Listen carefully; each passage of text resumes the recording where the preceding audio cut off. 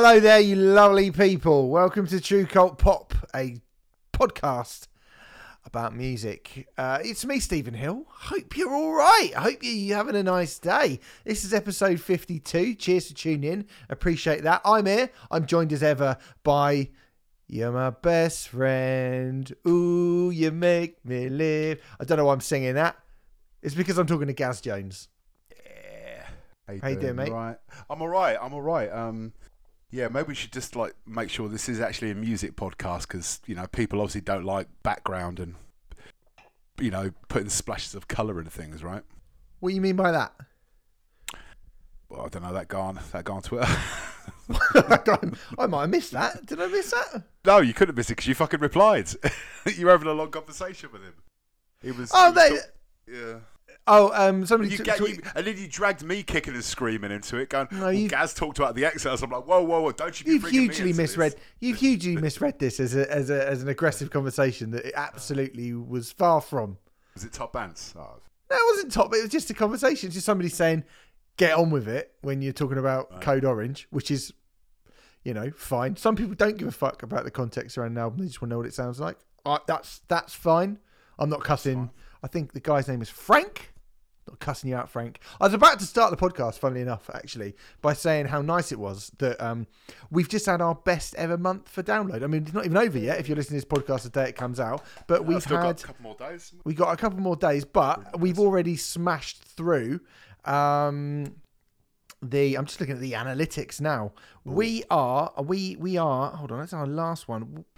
We're a good 2,500 more downloads this month than we've ever had before, and that is on the Thursday, the 28th. So we've got a couple more days. So if you've been listening in for the last month or so, and you're new or whatever, welcome. Thanks very much. Yeah. Appreciate that, and cheers for tuning in. I hope you've enjoyed the show. Hope you enjoyed the show last week when we did a bit of a Q&A for our year. We're on the brink. I think I'm not going to jinx it by saying it will happen, but we're on the brink of in a year doing 100,000 downloads in a year, which is quite good.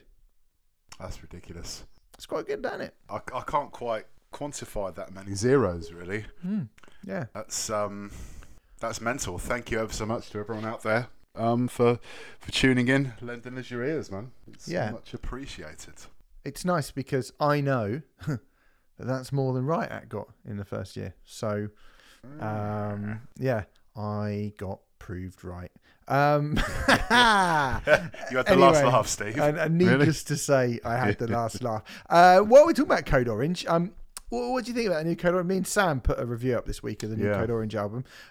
You went around to do it. What do you think of the new Code Orange? Because you got sent it as well, so I think you should get your say as well. What do you think of it?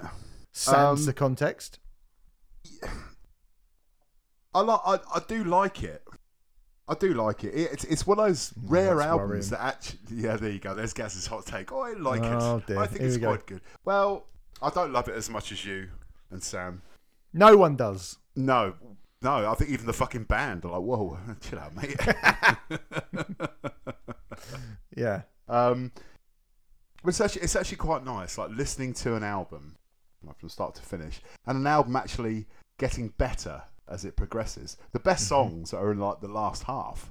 I think. I agree with that. Yeah. I Fly and Splinter the Soul. Just chef's kiss, man. Really good. Absolute chef's kiss. In the game, which is the one that sounds like garbage and Sneaker Pimps. That Mirror.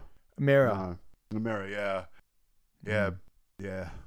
Sounds like 1997, and I'm fine with that. I like it, man. I think it's really good. I'm hoping that it's going to broaden them out to a lot more people who maybe didn't give them the time of day previously. That's what I hope.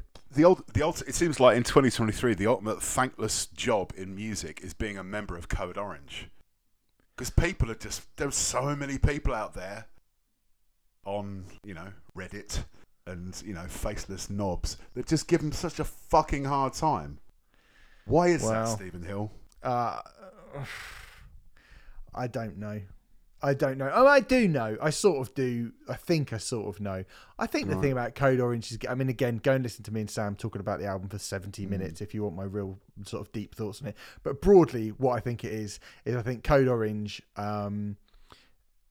are doing a sort of thing that it's funny actually because someone within the industry compared them to the wrestler CM Punk.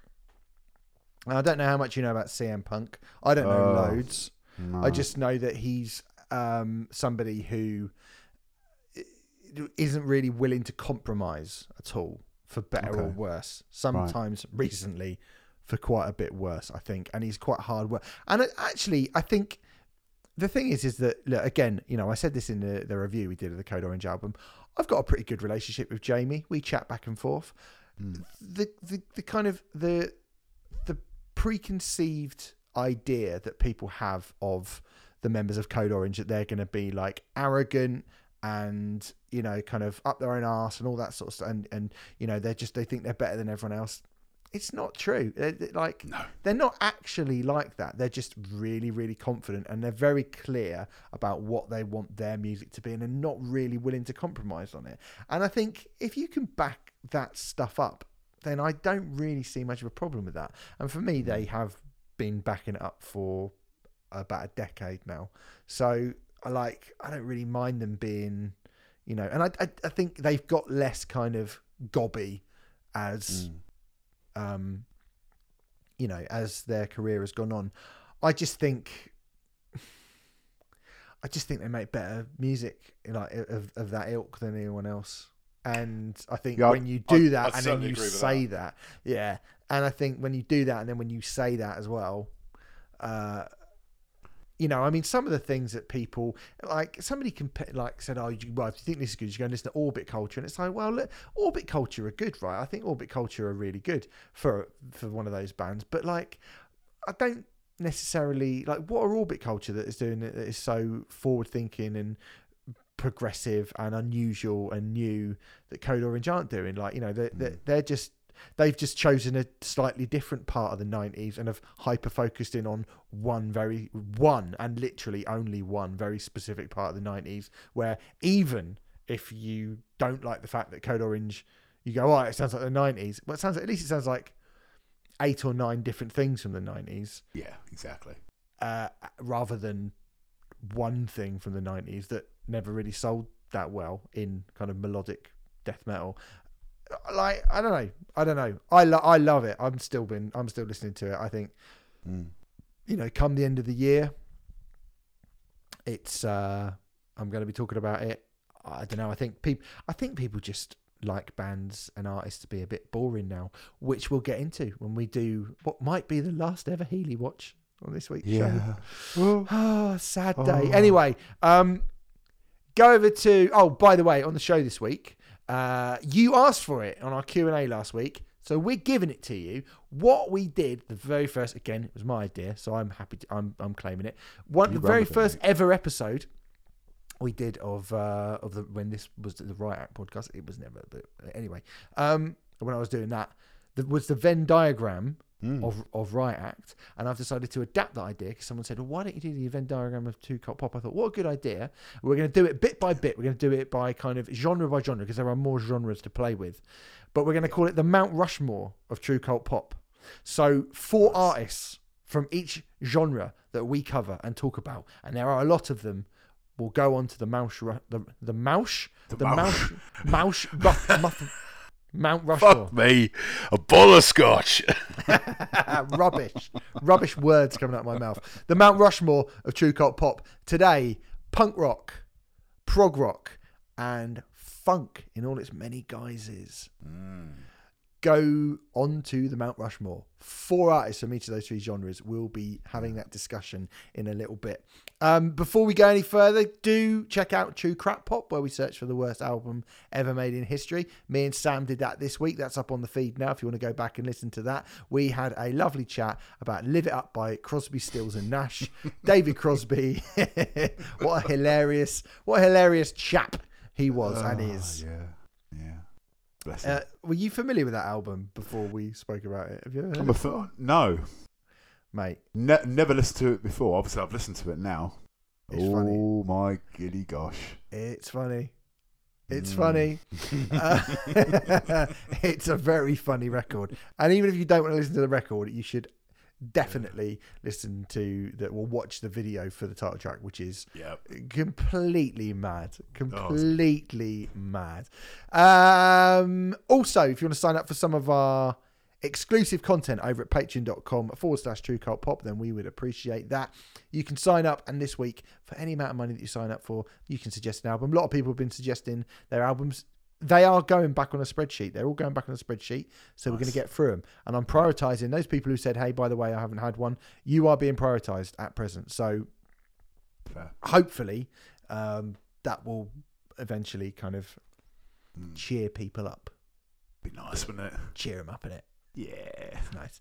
But if you want to sign up this week, you can hear Gaz and myself talking about the 1994 debut album. He didn't suggest it, by the way. It was suggested on our Patreon page. Skin by Skin. You love that, didn't you? Yeah. Oh, mate. Love that. It was basically just me saying, this is brilliant. The dying embers of kind of, British classic rock. That was a lot of fun. I was so happy that someone picked it. Yeah, I won't go too much into my thoughts now, but it was certainly it's interesting to touch on a period, a style of music that I don't talk about that much, or I don't know loads about, from a period that I certainly don't know that much about. So it was good. It was good. You should go down and listen to that. And if you go for the £5 tier, you can get 2 exclusive podcasts a month. Coming next week, I've decided to make life a little bit easier for me, because you know that I've got stuff going on at the moment. Too much stuff, so I was like, I don't have time to write big old scripts, so I'm going to do the next thing on the £5 tier. If you sign up for £5 tier, Where to Start with REM. That's what we're going to do next. Cool. You happy with that? So just throwing more than happy. Yeah. I love a bit of live decision making. I was like, don't know if I've got that's fair. 45 pages of notes to write about Bruce Springsteen. Yeah. So, I was already like, I'm actually secretly glad about that as well, because I've got a very busy weekend coming up, and I'm like, fuck, I've barely written anything about 2 of my absolute favourite albums from one of my absolute favourite artists. So thanks, good mate. Yeah, no worries. That's fine. All good. So we're going to do a beginner's guide to REM, where to start with REM, the albums you need to know, the songs that you need to know, all that stuff. And because me and Gaz are pretty familiar with their entire back catalogue, I think that will be a little bit easier for us. And it should be interesting for you. That's on the £5 tier at patreon.com/TrueCultPop. Right, before we get into other things, songs in our head this week, I'm going to let you open this week, mate. I'm going to let you start. Okay. Give your pick first, because I had literally never heard of this artist before. Really? In my life. No, never. Do not know this song at all. It doesn't actually surprise me, really. Well, the artist I kind of picked this artist and this song especially because I've been going like headlong listening to nothing but that new Kylie Minogue album, which we did. I think a pretty decent deep dive on. Did a review of that? Yeah, that's on the thing. By the way, I should say it's really good. It is very good. By the way, the review of all the stuff we've been listening to over September will be coming out next week. We're going to do like just a sort of bullet point, bang, bang of about 20 albums, I think. Yeah. So but it's a lot. It's quite a lot. We should call it like the Christagoo Report or something like that. Yeah, we should. Yeah, that's not bad. It's a deep cut name, isn't it? But it is a deep cut name. I like it. Yeah. Nice. Obviously, instead of the U's, we put these, so keep it on brand. But listening to like pretty much nothing but kind of Kylie, and I was just like, the artist I picked from my kind of earworm of the week, it was an artist called Shura. The track's called Too Shy, which is off her debut album, come out in 2016, sorry. And I could never understand why she never got like kind of massive. She was doing this kind of like sophistopop kind of electronic kind of music that, everyone's rightly raving about with this kind of new quality. I was trying to work out, when did this kind of thing kind of start really? And I sort of go back to it, kind of Robin's debut album, I guess. What was that? 2008, I think. Yeah, it was. Sort of time, I couldn't give you an exact date, but that feels about right. 2007, 2008. And which is, I fucking adore that album. But sure, British artist. I remember her doing this song on, I think it was Jules Holland, but it must have been a good 18 months before the album finally drops. And I was just like transfixed because it's just like the most kind of perfect kind of introverted kind of pop song, like beautifully kind of shimmering sophistopop, synth pop. And I kind of remember her being a bit hyped at the time when she released a couple of singles. Nothing's Real was like one of the other singles that she released at the time. But then the album just didn't come out for like kind of 18 months, and I guess this shit kind of moved on. She's done 2 albums. They're both amazing, but the debut album it's a bit of a lost classic, really. I think it's interesting actually because it appears that album came out on Polydor, which obviously is a big label, in 2016. Yeah. And then it got to number 13 in the UK album chart, which I think, it's funny, isn't it? Because if a rock band got to number 13 in the UK album chart with their debut album, we'd all be going, oh my God, oh wow, especially in like, that era. But for a pop artist, it's like, oh well. Nothing. Oh well, laters. You failed. You fucked it. Like, and she's obviously been dropped and signed to Secretly Canadian, which is an indie label for the next album. Now, again, I've not heard, and that only got to number 61. Now, obviously, I've not heard enough of Shura to know like where to kind of start or stop or whatever. But I listened to a couple of other songs after listening to Too Shy, and I was like, this is absolutely a bit of me. This is absolutely a bit of me. Amazing production, really, really great production. Like, the iciest of icy synth. She has this kind of that brilliantly kind of disconnected, haunting female vocal. It's hooky as what are those jackets that fishermen wear when they keep all their stuff on. Don't know what they're called, but you get it. It's got a lot of hooks on it, hasn't it? It's hookier than Peter Hook on a fish hook. On a fish hook in the place Hook, which is a place near me on Hooky Street. Yeah. Any more? No, that's it. That's all I got. Watching Peter Pan with Captain Hook. Captain Hook. Of course, Captain Hook. So I'm getting a bit Armando Iannucci there. And I was like, this is really good. This is really good. And it's made me go, where's this person gone? Yeah. Like 2019, that doesn't feel like that long ago. It actually is, unfortunately. But it doesn't really feel like that long ago. And I suppose that happens. And I suppose the pandemic kind of happens about 7 months after this record comes out. After the second album, it was. Yeah. When the second album came out, like towards the end of 2019. August 2019. Yeah. I remember she was meant to be touring like 2020, and I was like, oh, I'll keep an eye out for that. And obviously, the tour didn't happen and stuff. Since then, just like zero radio contact, just nothing. Yeah. And it's just one of those amazing albums that kind of fell between the cracks. Nothing's Real is an absolute lost classic album for me. Really? I picked up on vinyl earlier this year. Just randomly saw it at a record fair and got very excited. It's been very well reviewed as well. It has. It was across the board. Yeah. I remember the Guardian loved it. Everyone 4 fucking Guardian, loved it. Yeah. 8 in Clash, 4 in All Music, 79 out of 100 on Metacritic. I mean, that's pretty good considering you've got like a 7.7. Pitchfork are always the ones who bring them scores down on Metacritic. Always. Right? But a 7.7 on Pitchfork is nothing to sniff at. 3.5 in Rolling Stone. Rolling Stone and Q gave it 3.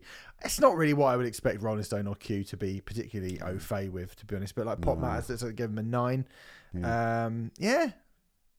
Yeah. 8 singles. Great. 8 singles released. Well, digital singles. I suppose. Chill out. It's not bad or dangerous. You know what I mean? Yeah. It's not bad or dangerous, I would say. It's neither. It's bad. Icy. Yeah. But which would be dangerous and quite bad if you were only wearing a pair of shorts and a t-shirt. Ooh. That'd be bad. Freezer burn. Anyway, I like it. I like this a lot. It's really good. I might check her out some more. Yeah. You should do, mate. You should do. I will do that for sure. I have been listening to Beartooth a lot this week. I've been listening to 3 things a lot this week. And one of them the is other two? Shania Twain's "Come On Over," which I've been listening to a lot. What an album! I've been listening to that a lot. I don't know why I suddenly just went, I'll put on Shania Twain. And I was like, fuck me, this is great. Yeah. I've been listening to the complete discography of Beartooth. And I've been listening to, as we'll talk about in a little bit, Prince. Just been listening to Prince quite a lot as well. Fair. I have been listening to a fair bit of the stuff that we're going to be talking about on the show as well, just to kind of reacquaint myself. No spoilers. I've already given you a spoiler. But anyway, but I was listening to Beartooth, right? Because they've got a new album coming out. I did a feature with them, which I think is in the latest issue of Metal Hammer. You can get a bundle with it being the kind of cover as well, which I would like to have because, writing the cover feature for Metal Hammer, always a thrill for me. Always, I bet. And... it was interesting. I think I sort of said, I went out to Poland to see him a few weeks ago. And they've got a new album coming out, which I'm sure we'll talk about at some point. I'm sure. Look forward to that. And Paige Hamilton has just joined my meeting at 6:00. Not 5 Is he coming in here? No, he's not coming in here because this is a different meeting. Right, we stopped for a second there and edit. I actually did have to edit something out because I was meant to do an interview and the person I was meant to be interviewing, we just heard who it was, and it's not their fault. And they've gone by the time I stopped, and so basically we've just had, what was it, about 5 or 6 minutes of faffing, didn't we, Gaz? Absolute faff. Yeah. So anyway, I was talking about Beartooth, I think. Dead air is a crime. Dead air is a crime, and I think. I shouldn't have. I did a swear, didn't I? I did a couple of swears. Did a little swear. Yeah, I did. So Beartooth, Beartooth got an album coming out. We'll talk about that at some point, and that will be good because it is actually very good. And they've been a band who I liked, and then I didn't start really disliking them. I just was like, I haven't really sort of thought about them that much. Do you know what I mean? I just sort of stopped thinking about them a little bit. But I went back to listen to a bunch of their stuff. And their album that came out prior to the one that's about to come out, I think is great. And I went all the way back to Disgusting, their debut album. And the first song on Disgusting, The Lines, right? Which I remember hearing. I probably heard it. I was on Team Up Radio. We used to play it a fair bit on Team Up Radio towards early 2015. I want to say that's when it was. It came out in the middle of 2014. So yeah, towards the end of 2014, I remember we were playing The Lines quite a lot, and I was like, "This band are fucking good. They're really, really good." And I still wonder if I think that Disgusting might be not strictly the best, but maybe my favourite Beartooth album because it is good. It's really good. And man, I just listened to it again the other day and I was like, it had been one of the songs because it was like the first song I ever heard. It wasn't the one that I went back to that much. But I listened to it the other day and I was like, fuck, it's great. It's fucking great. Great riff, big hook. Caleb sounds like mental angry on it. I rate this as a sort of opening shot across the bows. It's a fucking good song, man. Fucking good. Oh, it really is. I haven't listened to Beartooth in a long, long time. I remember this album coming out and they're getting a bit of traction and stuff. Excuse me. Probably like, corrosive punk riffs, bloody hardcore beatdowns, metalcore in there. It's massive kind of, dare I say it, Helmet-esque riffs. Yeah. Steady. Yeah, sorry, mate. It's a bit of a sore point right now, but yeah, fine. sorry. And kind of forgotten like how fucking badass and serrated Caleb's voice was back then. Fucking good bands, man. Consistently good. Are you into sort of the last few albums and all that? I'm not gonna lie, I haven't really kind of listened to. I think the last one I listened to was, let's get it up here. I remember Disease coming out. I remember listening to that. I really like Below. I think Below is really heavy. Yeah, I've listed Below. It's Disease, Aggressive. Loved Aggressive. Oh, that was a fucking great album. And obviously the debut, Disgusting. Good band, man. I'm looking forward to the new album. I've been kind of getting reacquainted with them over the past few days, and I'm like, oh yeah, fuck. It was just nice. It was a nice kind of palate cleanser after kind of almost ODing on Kylie. Bit of yin, bit of yang. Lovely. Well, that's a pretty good bit of yin and yang, I would suggest. I think so. It's wicked, this song. Again, like I say, the riff and I do love someone who can do a melodic vocal into that. Like that. Yeah. Like someone who can turn a melodic hook into a scream. That is fucking great. Really good. They're one of those bands they're deceptively big and they're deceptively good, because I don't think about them that much, but they played Wembley recently and I was like, did they play Wembley just because of Brixton Academy getting shut down? Probably. But by all accounts, when they got added to Wembley, or when the gig got moved to Wembley, they sold a lot of tickets, and they actually were like, do you know what? We're not going to... Apparently, they stopped and said, we're not going to sell out Wembley Arena, even though people said like, oh, you can sell out Wembley Arena now, you can probably sell it out. And they were like, no, actually, let's do it properly. Let's do a proper arena tour with a proper arena show when we're ready to do it. And they're quite, so I think they seem like humble guys. Caleb's really nice. It's really nice. A really good guy. Yeah. Very intelligent and articulate and interesting and open and stuff like that. Yeah, he's really, really cool. So, The Surface will be coming out on, when's the date that comes out? The 13th of October. Yeah, so it's a couple of weeks away, 2 weeks away. So we will talk about that when we do our review show, I'm pretty sure. I'll tell you something we do need to talk about. Oh, no. Not. And now the end is near. So is it the end of Healy Watch? We heard yesterday that 1975 will be taking an indefinite hiatus from touring once their current dates wrap up. So get down the O2 in January. I'll be there. Goose stepping my way along to Matty Healy. I think I'm gonna have to now. I'm gonna have to now. It is my birthday in January, so treat yourself. I think I will. Should. Well, I know my girlfriend won't be coming with me, so yeah. She not like him? Nah. Again, she fucking despises. I think it's more the case she fucking despises Matt Healy, because I put some 1975 stuff on, especially from that last album, and I was like, look, listen to this, Somebody to Love and stuff like that. I'm like, they are legit classic pop tunes. They will look back at those songs in 10 years and go, fuck, he knew a way around a good hook. Do you know what I mean? But no, I think she'd sooner go and see, I don't know, fucking Robbie Williams than... Actually, no, that's a bad comparison, because she fucking loves Take That. So Ed Sheeran, there you go. She'd rather go and see Ed Sheeran, I think. Wow. Or Green Day, just playing stuff post American Idiot. Wow. You've got to really hate someone to put yourself through that.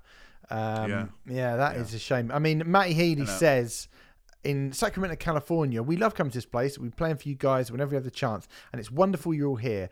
That sounds like the kind of thing that an evil dictator would say, doesn't it? After this tour, we will be going on an indefinite hiatus of shows, so it's wonderful to have you guys with us tonight. Now, I'm not going to take that at face value. Sorry. I'm actually not going to take that at face value, because that sounds like something that has been said off the cuff by someone who's gone, should we just try and get in the... I've not been in the papers for a few weeks. For a day? Yeah. Yeah. How dare they not write about me? Yeah. I love... I've got it on Pitchfork here. It says, at the same time, controversies have mounted. First, Healy did an apparent Nazi salute on stage while performing Love It If We Make It lyric that quotes Donald Trump's praise of Kanye West. Not long after, on Adam Friedland's show, he joked about masturbating to racially degraded porn and laughed as a host made racially insensitive comments about Ice Spice. He half apologised on stage around the same time he reportedly started and soon finished dating Taylor Swift. In July, he defied Malaysia's homophobic laws by kissing bassist Ross McDonald on stage at the Good Vibes Festival, prompting the government to pull an entire event. Good. I'm glad hooray for the Malaysian government, right, guys? Right, all you right on guys. Love the Malaysian government. They're the real heroes, aren't they? They're heroes. I love the Malaysian government. They're brilliant. They are brilliant. My favourite people are the Malaysian government and Karl Marx. They're the two best. They're the two best ones. Fucking. Anyway, there's a little kind of thing of just like, and you look at that and you go, he's had an interesting year. Maybe he's just like, oh fuck it, I've had a. If they go on an indefinite hiatus and they're away for a while, when they come back, everyone will have sort of forgotten about all this, I would imagine. Of course they will. Or they'll have remembered it more. I don't know which one. It'd be one or the other. No, I think it'll be they'll just forget. I think if they do go away for say 5 years, they come back, they'll be too big to headline festivals. I think the kind of legend would have only kind of grown. Because I think for a lot of people, like 90, of a certain age, 1975 were their kind of gateway bands into. Oh yeah. Kind of indie or rock, that kind of stepping stone band. Yeah, everyone has it. Do you know what I mean? So they could almost be like, I don't know, like this generation's, I guess, Linkin Park or whatever. Well, I say this generation, fucking 1975 been around for fucking years already, haven't they? So it's been an interesting one. It is. I mean, it's a shame they've just put out I think probably my favourite album of theirs, and it's by far their best album. Yeah, I really, really like it, and I think they're really good. And Matty Healy's a bit of a fucking bellend when some of the things he does, but I think context is quite important. I've seen people saying things about Matty Healy, obviously, and we've spoken about him a hell of a lot. So there endeth Healy watch for a while, and here starteth. I mean, actually, this is not funny, but I think it makes it's a nice segue, just for me to sort of go, you really need to realise what bad things are. There was a documentary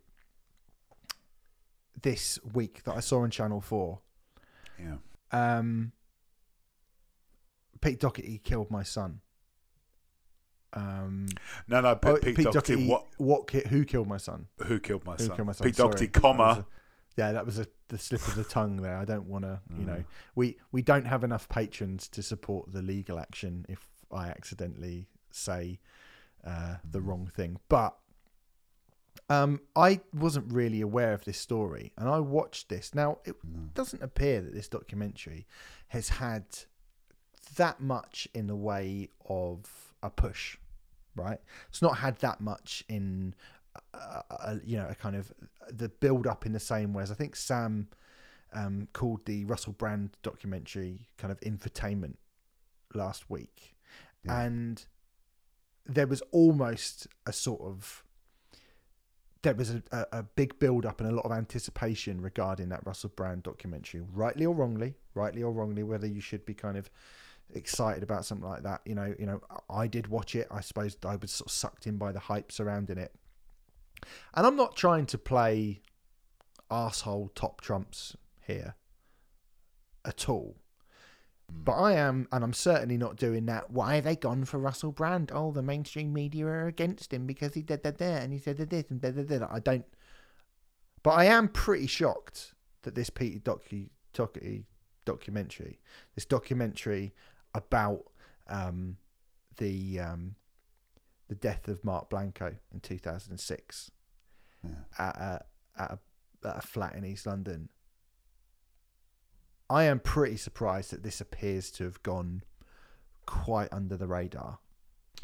I told you to watch it, didn't I? Yeah, you did, and I didn't even know anything about it until you said about it, and then I googled it, and it kind of came up at the top, like I found a Guardian review of it, and I was like, okay. I generally I don't remember this story at the time. It was probably, at this point of my life, like 2006, I kind of checked out of like indie. I stopped reading The Enemy and all that kind of stuff. And I fucking despised the Libertines, and I fucking despised Pete Doherty. Mm-hmm.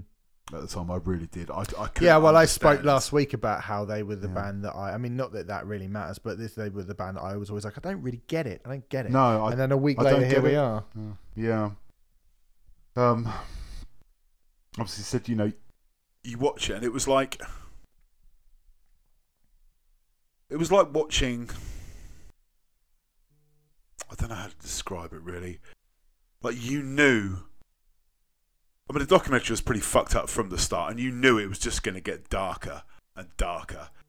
And you knew by the end, it was going to have like quite a sickening kind of end. Mm. And the jackpot was, that CCTV footage of, certain people allegedly, I'm not going to say the names, but, I'm fucking talking about walking over essentially the dead body of Mark Blanco. I mean, running down the street. This is eminently like quantifiably, easily provable stuff that I think, on the basis of what this documentary shows. Now, so this guy Mark Blanco died falling from the balcony of a third floor flat in East London. Right now, the CCTV footage, which was never properly investigated by the police. In fact, the entire thing by the police. Oh, it was a fuck up.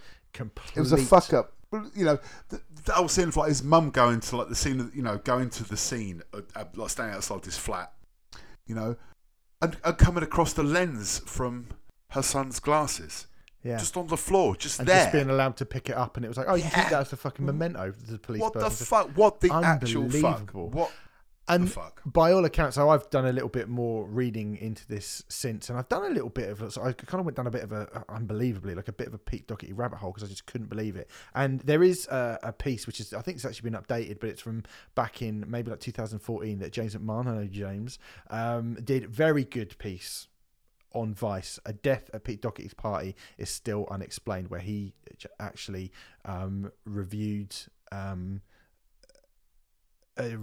interviewed Mark Blanco's mother, and all of this comes from the mother of somebody who has had just the most appalling, tragic loss in her life. This guy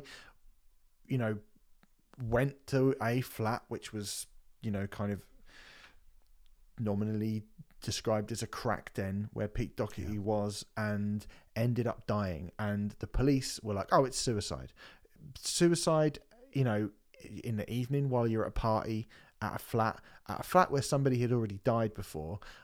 I can't believe. And when you say like, yeah, there's a dead body lying on the floor, and Pete Doherty picks something up from it and runs off like 2 minutes later. Now, I'm not saying that Pete Doherty threw this person over the balcony, but the documentary, if you watch it, proves that somebody did, and the person that they did that to maybe wasn't even conscious at the time.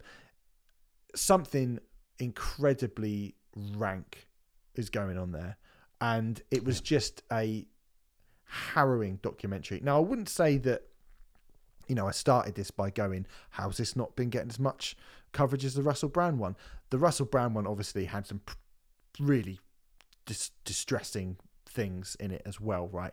But and it's not to kind of say, oh, I don't believe the things that were said in that, but you've got actual provable visual evidence in front of you that something, you've got that guy from the FBI who worked on where the CCTV footage of 9/11, like you've got the top guy who's like, he was thrown over the balcony. We've 3D kind of enhanced it.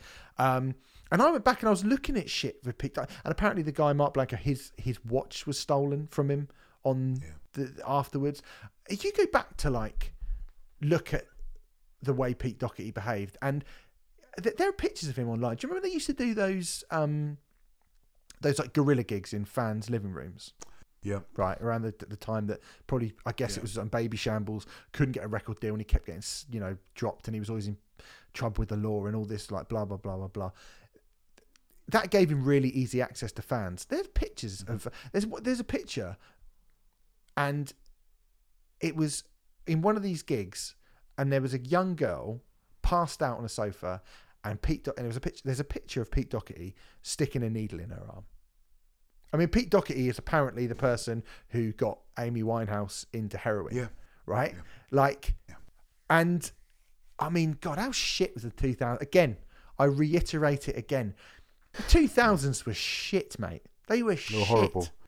They were horrible. Everything good in the 2000s either made hardly any kind of cultural footprint or got fucking trampled on and destroyed. Amy Winehouse was one of the few good things from the 2000s, got trampled on and destroyed. I'd say, like, the Streets were great, and then he got fucking, like, his own, really, it's his kind of, his own demons kind of got him. And the stuff that I liked, like, Opeth and Mastodon and Gojira, well, that never really sort of impacted anyone on a grand scale. You had 9/11, you had the global financial crash, you had these. You look now about the kind of the state of that kind of Camden indie scene. Horrible. You look at the Vans Warped Tour and all those bands and what they did and stood for, those MySpace bands. Horrible. You look at, like, you got a new metal. What new metal became. Horrible. You got, like, X Factor and the kind of the bear baiting, goading, like, freak show that turned into. Big Brother, like the rise of. I just think that you look at the way that people treated Britney Spears. You could, like, upskirting on Girls Aloud when they were the shit they had to put up. Like, I think the 2000s was fucking horrible, fucking like an irredeemably bad decade in music and culture. I mean, to be there was some good films. I mean, even when I look at the films that because aren't The Hangover good? It's like, no, it's terrible, awful. Like, it's just a pretty much irredeemably bad decade. Yeah. And that's that's our 20s. Yeah, supposed to be good, aren't they? Your 20s? No, my 20s were my 20s were fucking shit. crap. Fucking crap. Yeah, the 7/7 thing is what, like, it's just and the rise of all of that. And we spoke about that in the sort of. I just think the 2000s were fucking horrible. And look, I think that kind of that ball definitely started rolling with Britpop and in the 90s. Of course it did. Definitely started rolling. The rise of lad culture and all that kind of stuff. But at least you could look at the kind of the early part of the 90s and go, we had Kurt Cobain and Eddie Vedder, who were, like, the biggest rock stars around. You had and stuff like Bikini Kill and L7 and, like, L7 and strong kind of female rock stars being elevated to a level that I'm being treated and being able to look in a way they maybe hadn't before. You look at rave culture and what that was built upon. That was built upon, a DIY ideology about just love and coming together and sort of a euphoric experience through music. And then within sort of, I suppose it was towards the end of the 90s that it really went to shit. Yeah. Horrible. I just, I find it morally reprehensible that, like, even that scene, like, when Pete Doherty's at the police station and the police are apologising to him as if they're almost embarrassed to be interviewing him under caution. Like they did with Ian Watkins. Exactly. And it's just like, what the fuck? What, just because you're, like, a quote-unquote fucking rock star, that gives you the fucking right to just be able to get away with anything and everything? No, fuck no. Yeah, it's fucking just as if I could not hate someone any more than I already did. I tell you what, man, the last little bit where the documentary reached out to him and the patronising, passive-aggressive statement that he gives to Mark Blanco's mum I was like, you're a real piece of shit, man. You're a real piece of shit. Just a pathetic fucking just junky piece of shit. Hateful, awful. I mean, if you haven't seen it, part of me is like, you should really watch it to see, something which is an appalling cover up. But then equally, I am like, you probably don't want to put yourself through an hour of that, because it was hard work. Really, it was fucking hard really work. hard, it was hard work. Horrible. I ended up having to watch, I think it was best part of 5 episodes of The Office afterwards. So birds of a feather from here. Yeah. Just good friends, My favourite Michael Jackson song, if you're asking. Yeah, mate. It's just not very nice. No, not very nice at all. So yeah, maybe read up on it. Like maybe watch the documentary. But it is mad to me that seems to have sort of slipped through the cracks a little bit. A week after, something else, which I think is, like I say, I'm not playing arsehole top trumps. I just think they should both be treated exactly the same. Yeah, they should. Unfortunately, one was always going to take priority over the other. Unfortunately, precedent. Yeah, it was just. I think it was just unfortunate timing for the Pete Doherty documentary. But Matt Healy is still worse than both of them, because without question, he did a silly voice, didn't he? So. Yeah. That's the worst thing you can do. Anyway, let's move on from that very, very swiftly. Oh, you went to see Jaw. Yeah, I did. Go on then. Goodness me. It's Gaz's favourite, Andy Cairns, and his new noise rock collective. Yeah. How was that? Oh, just middle-aged men with effects pedals. Oh. Shouting, blabbering crap. I'll be first things first. I want to talk about Street Grease. Like, my stunt double, Sam Slight. He specifically told me to make sure you get there early, Gaz, and watch Street Grease. Yeah, bloody good. I got down there sort of fairly early on. Little venue in Shoreditch called Sebright Arms. Lovely pub upstairs, and just the classic kind of dingy, dark basement. The perfect fucking venue for watching some gnarly fucking industrial kind of post rock, I guess. Street Grease were on first. Say first. Yeah, there was only one support band. It was like Godflesh with Dave Grohl on drums. Yeah, Sam's a fan of these. So, yeah, I know. He specifically told, like I said, he told me to go down.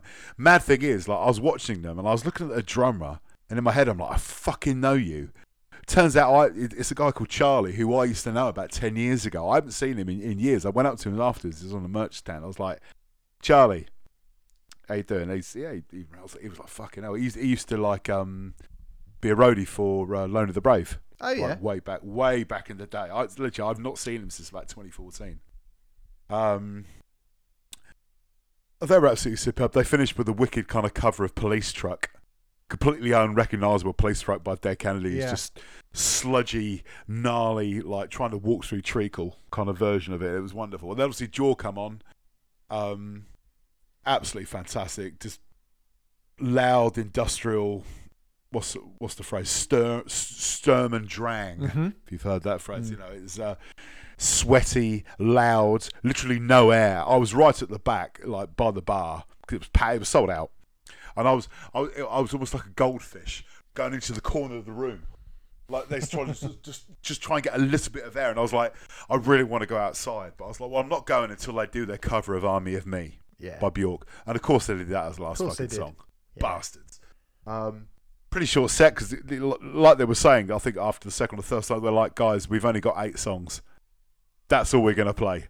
And that's what they did. They did the whole album, start to finish.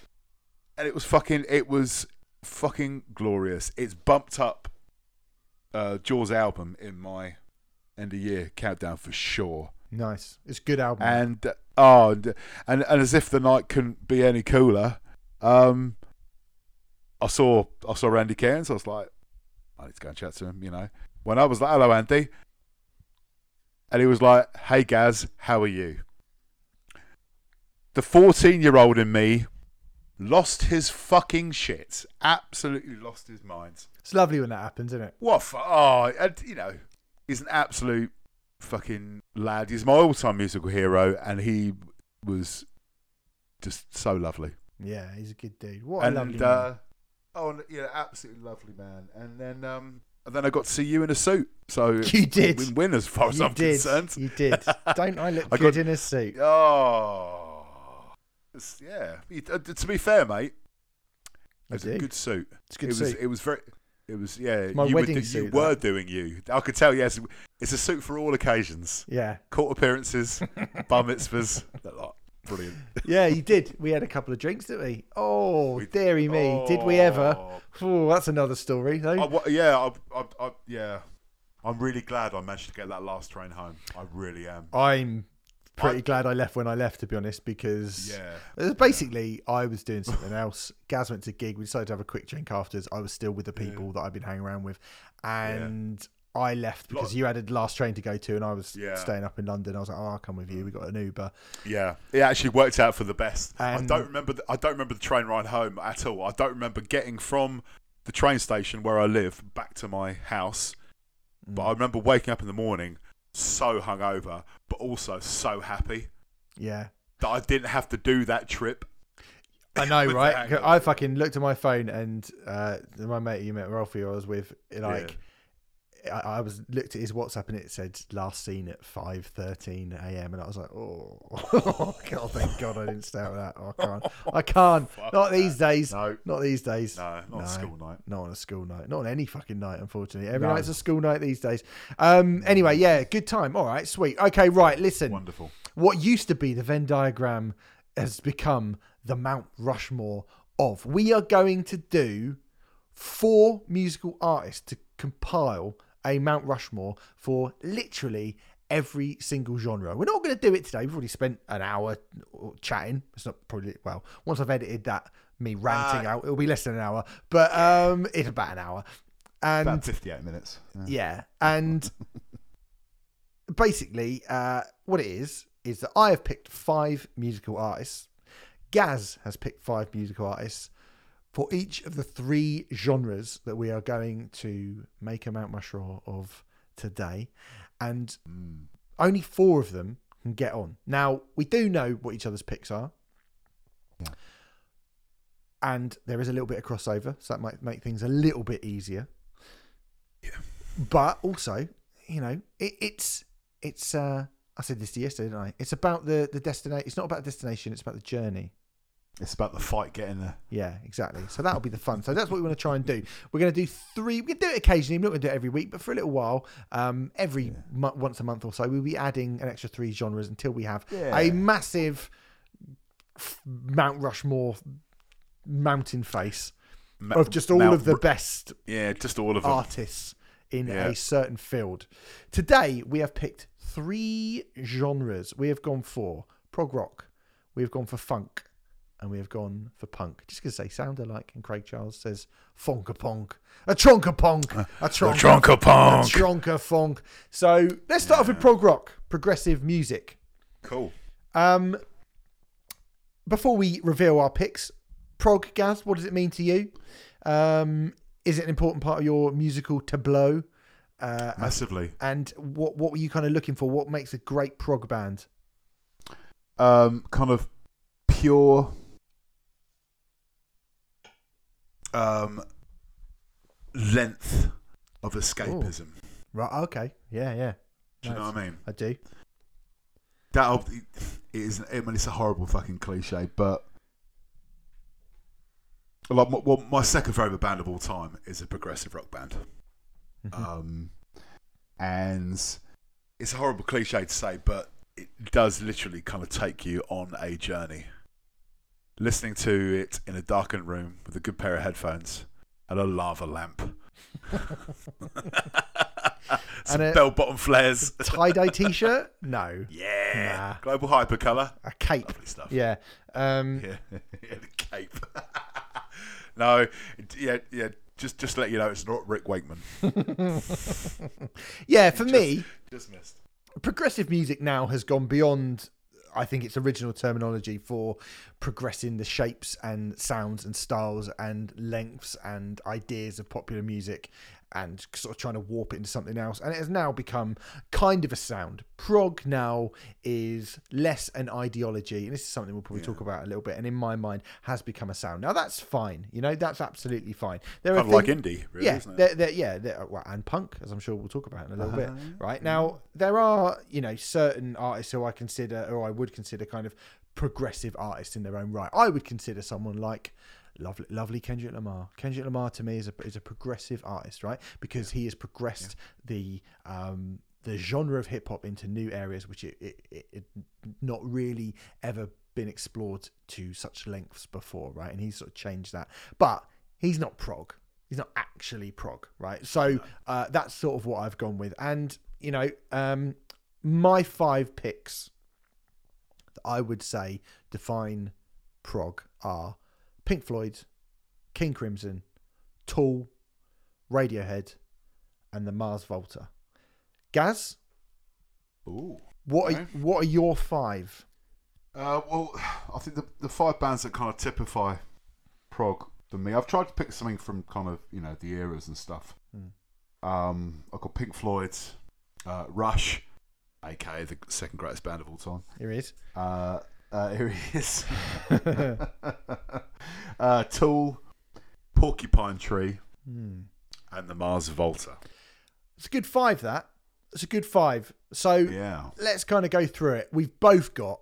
Let's do the 2 that we've both got. Or there's 3. There's 3 that we both got, right? So Pink Floyd. Pink Floyd feel like the ultimate shoe-in to me. I mean, I know they're not as big as Muse, but they are, aren't they? They're much bigger than Muse. They're much bigger than Muse, aren't they? And much better than Muse. much better than Muse. I know Pink Floyd do really feel like the kind of obvious choice. I think if you were to go up to 90% of the people on the population of the planet and said, name a prog rock band, I think Pink Floyd would be it would be if we were doing Family Fortunes. Family Fortunes, I was just Pink Floyd are our top answer, right? Brilliant. I'll say what I said. And you said Haken. If it's up there, I'll give you the money myself. Sarah, I'll give you the money myself.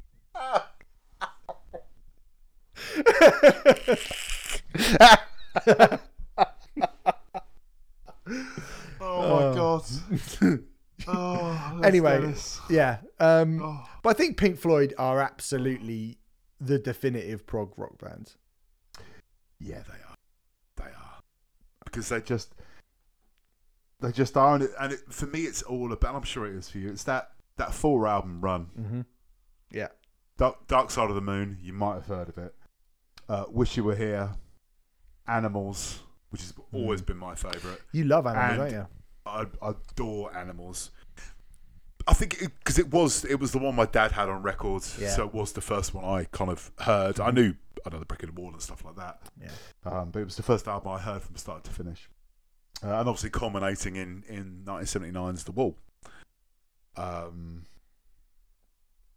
there's obviously so much more than that. Obviously, Dark Side of the Moon was one of the biggest selling albums of all time. Certainly the biggest selling prog album. It must be the biggest selling prog album. Yeah, it will be. Yeah, it must be. It was in the US charts for 30 years. It's long, ridiculous, absurd amount of time. Ridiculous. The kind of legendary kind of the legendary kind of Wall shows, the Live in Pompeii, gig from the it's fucking outrageous. It was one of the first DVDs I bought. It was Live in Pompeii. So fucking special, and the kind of sort of push-pull relationship that Roger Waters and Dave Gilmour had is what made that band kind of just work and tick, and the way that obviously the 4 members kind of worked together. It was just such. It was kind of like almost poetry. And it was almost like listening to, like, I don't know, like it was almost like listening to a ballet sometimes. It was so kind of precise and achingly beautiful and delicate. And I fucking adore listening. I still get such a massive kick from listening to any of those kind of 70s Pink Floyd albums. They're so brilliant. I never get bored of them. I don't know if you ever get bored. No matter how many times I listen to them, I never get bored of them. Yeah. And it was a real fucking thrill for, like, when we went to go and see Roger Waters earlier this year, because I was, you know, me, like 10 billion other people, I applied for Live 8 tickets in the lottery. I didn't fucking get one. And I was just like, well, I'm never going to see Pink Floyd's. You know, I don't really want to go and see Dave Gilmour because I don't like his solo stuff. It's dog shit, you know. But, you know, go to see Roger Waters and hearing some of those songs that mean the absolute fucking world to me. You know, be that Wish You Were Here, be that Shine You Crazy Diamonds. That there was some real special moments in that. And I think it's even worth pointing out that, you know, there is also the Syd Barrett era. They're a weird band, aren't they, Pink Floyd? Because they are so huge. They have had 3 different leaders essentially over the course of their entire started as a psychedelic pop band. Yeah, and you've gone from psychedelic pop into, I mean, would you kind of say they're like the first prog band? I don't really know. I couldn't definitely say yes or no either way, but I think unquestionably, like Led Zeppelin for kind of hard rock, they become some kind of year zero. They become some kind of like immovable totem from that thing. So I think for me, they're an absolute, you know, and we both agree, they're an absolute shoo-in for that. I think we then move on to Tool, who I absolutely fucking love, obviously. One of my favourite bands, if not my favourite band. For very many, many years, my absolute favourite band of all time. I love Tool. Tool are, I think, the kind of spiritual heirs in a lot of ways to, if not Pink Floyd, then maybe Rush, who were one of your suggestions. But for my particular generation. And again, they feel like something that you almost can't really argue at all, because they are so unique in their own. Like, there isn't really anyone else. Even when bands try and sort of rip them off, it's so clear that they're trying to rip them off, and they never quite can, because nobody's got a drummer like Danny Carey. Nobody's got a vocalist like Maynard James Keenan. And the weird thing about Tool is that, you know, when you think about prog rock, you think about kind of showiness quite a lot of the time. And there is, and you know, kind of wild abandon. And there's, you know, there's some showiness in Pink Floyd. There's certainly some showiness in the Mars Volta. And there certainly is in King Crimson. There definitely is in Rush as well. But then you look at Tool, and they're not really, I've said this a lot of times before, they're not actually a particularly showy band, which makes me go, do they really even fit in prog? Do they really actually fit in prog? But I think they do, because unquestionably, song structure wise, and the kind of, like you say, the journey that you get taken on when you go and see Tool or you listen to a Tool record is pretty much unlike any other experience in music, I think. So that feels like a pretty easy one, right? Oh yeah, I mean, the most obtuse and awkward band to kind of become one of the biggest bands in the world. It's mad, isn't it? The biggest cult band in the world, I think they are. Yeah. You know, crazy. I think the last major band to join streaming services. You know. Yeah. Like really big, yeah. Yeah. You know, it was them and AC/DC. They were kind of like the last two of the Premier League that joined. You know, easily the most ambitious bands I've ever heard in my lifetime of like listening to, you know, music and stuff. I mean, how did you first come across Tool? I saw the video for would have been, was it Stinkfist? It probably that was what I first came across. It was a video for Stinkfist or Prison Sex. I can't remember which one I saw first, but I saw both of them pretty close to each other, and I was just like, oh my goodness me, this is amazing. And I think I've said this before, like my mum saw it as well, and she was like, I think you'd like this. So she bought me Undertow for my birthday. Shout and I out, was Mum. like, wow, this, and straight away I was like, wow, this band are great. And I went out with my birthday money and bought Enema. And then I was away at the races. I was fucking ready to go then. And it came around the time, I think I've said this before, that when Tool played the Astoria in London, I was really, really keen to go. And I didn't go. I went to see, because Korn, who I was at that point were like my faves, their rearranged date fell on the same night. So it was Korn and Tool playing in London on the same night. Annoying, but you know, when else are you going to get a chance to see Korn? Oh, of course, all the time, all the time. But yeah, man, how about you? Yeah, pretty much. Well, some of the it was seeing the video for Stinkfist on. It would have been Headbangers Ball or Alternative Nation. It was one of the two. Like, you know, every now and again, my auntie would kind of, if she remembered, she'd stick a VHS cassette in and, you know, records, you know, either of them or both of them for me sometimes. And it was on there. It was on either. I can't remember exactly which one. And then I remember like an interview with them again on Get Your Gaz bingo cards at the ready on Noisy Mothers. I was going to guess, and my guess would have been Noisy Mothers, yeah. Noisy Mothers, yeah. And yeah, it was.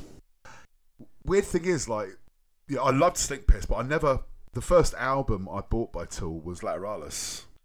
Was it? Yeah, mad. Mad. You know, I was aware of Stink Piss, I was aware of Prison Sex, and, you know, the kind of the hype that was building up to like Lateralis coming out. I remember this Schism video being on Kerrang TV. Kerrang TV had just started, and Schism was on, like, that was one of the regular heavy rotations, like Tribute and fucking In Too Deep and like, you know, Learn to Fly. And I was just like, wow. And I remember pre-ordering it on, you know, fucking Amazon or Play.com or whatever it would have been at the time. I remember it coming through. Yeah, it would have been Play.com, because Play.com used to do this wicked thing, like, because when stuff used to come out on Monday, and if you'd ordered it like before it had come out, 9 times out of 10, whether it was a DVD or like a CD, it would come on the Saturday. Really? I don't have that experience at all, because I ordered fucking Grey Britain by Gallows on Play.com, and I remember it was like it's a Thursday and it still hadn't turned up, and I was like, you piece of shit. So, but anyway. But I just remember, you know, getting Lateralis and I'm wanting to kind of, you know, devour the liner notes and all this, because, like, oh, it's my first Tool album, and then getting the sleeve out, and it's just that kind of see-through plastic thing with literally fuck all, nothing, and I was like, you bastards, absolute bastards. But oh my god, yeah, that was, you know, the lightning bolt moment for me, and I got legit obsessed, and it's mad thinking it now, right? But I remember like that it, you know, those 4 years between like Lateralis and 10,000 Days coming out. It's only 4 years. I know. But it seemed to be like 20 years. It did. Little did we know, you know, hashtag Tool Watch, you know, then it's going to be, good lords. Yeah. How long? I mean, what, 2005 to 20? When did Fear Inoculum come out? 2021? No, Fear Inoculum came out in 2019. Was it 2019? Still a long time. 14 years. I mean, hold on a second, because I'm pretty sure that 10,000 Days was 2006, so it was 5 years. Oh, could have been. Yeah, it was 5 years. 5 years. That's still fuck all for Tool, really, isn't it? To be fair. Yeah, right. So that, I think Tool and Pink Floyd feel like a pretty... Yeah, definites. So the Tool were the natural successors to Pink Floyd. Yeah. To go back to what you were saying, I think, yeah, they are the modern day Pink Floyd. There's not really anyone as sizable, I mean, in terms of modern progressive bands, really, which is why I think, you know, you could look at someone like Dream Theater, you could look at somebody like Opeth. I wouldn't. No, me neither. Really, I can't say I'm much of a fan. I mean, they actually came before. They predate Tool. Opeth come after. When you think of progressive things, like, would you pick Mastodon as a straight prog band? I actually wouldn't. So hence why they've not been included here. The Mars Volta feel like a pretty kind of like a 21st century, like the most. Although they don't have the size and they probably don't have the hits and they don't have the kind of reverence that a band like Pink Floyd or Tool have, I still think the Mars Volta are probably the band who are most responsible for taking progressive music in, I don't want to say the mainstream, but taking progressive music in larger circles to the most interesting places. Oh, God, yeah. Yeah. Without question. Mm. I mean, leaving at the drive-in at the kind of height, splitting at the drive-in when they were on the verge of becoming the new Nirvana, like on the cusp of literally being fucking huge. It's one of the great kind of what ifs for me. It's just like, if they could have held their shit together and released like another album in 2002, for example, it could possibly been people talking about it now like people talk about fucking Nevermind or something. Do you know what I mean? I do genuinely think that. I believed it. Like, that was my thing. I was like, it has to be, these guys are the guys who are going to do, it's been a decade since we've had anything that is even kind of barely resembling it. And I genuinely thought they, and I remember reading, in Kerrang and stuff that Omar and Cedric, thank you, had a fucking brain melt. We're doing a new band and it was going to be a lot more kind of progressive. I was like, okay, and I remember seeing the what would have been the first song I heard? I think it was Intertietic. ESP. I remember the video to that being on like Ep.52 or Kerrang or something. I'm listening to it and I'm like, fucking hell, what? And it was kind of Miles Davis meets like mid-70s kind of Santana, which is fucking great. I'll have it's not the Rob Thomas give me a heart, make it real, let's forget about it. It's about far away from that as you get. The kind of Latino beats like Herbie Hancock, Pink Floyd, kind of just wig out. So, and I'm sure I bought Diddle Hours and the Comatora and The Wicked came out. Yeah, that came out. I had the whatever the first EP they put out was called. I had that. That was the first thing I heard, and I hated it as well. I was like, "This is rubbish." Oh, really? Because I was so into At the Drive-In, I was like, "This is fucking crap. I hate it." And I was like, I'm not that bothered about this new one. But I was working in MVC, and so I got to hear it before it came out, and I was like, oh, actually, there's some fucking great shit on this, right? Really, really good. So, I bought it the day it came out. It's special. Diddle Hours is a fucking stunning achievement of an album. Did they come anywhere near matching it again? Yeah. I mean, Francis Mute is great. Bedlam, I do. I think Bedlam and Goliath's the best. Yeah, album. Bedlam's decent. I think it's the best album, personally. What? Oh, really? What, Bedlam? Mm-hmm. Wow, ballsy. Yeah, ballsy. And I think it was quite interesting. Like when Francis Mute came out, I remember them getting like on the front cover of Kerrang and stuff, and I was just like, they're really pushing this band that are so fucking just out there and just. No, Francis Mute was essentially like one long song, wasn't it? Divided into kind of tracks. So one continuous like 77-minute piece of music. Barely a hook in sight. Apart from that one song, is it The Widow? It's the only one with like kind of vague melody. I mean, but do you remember that live album they released, Scab Dates? I think it was called Scab Dates. Fucking hell, that's hard work listening to that. I think I just heard. I was a bit checked out.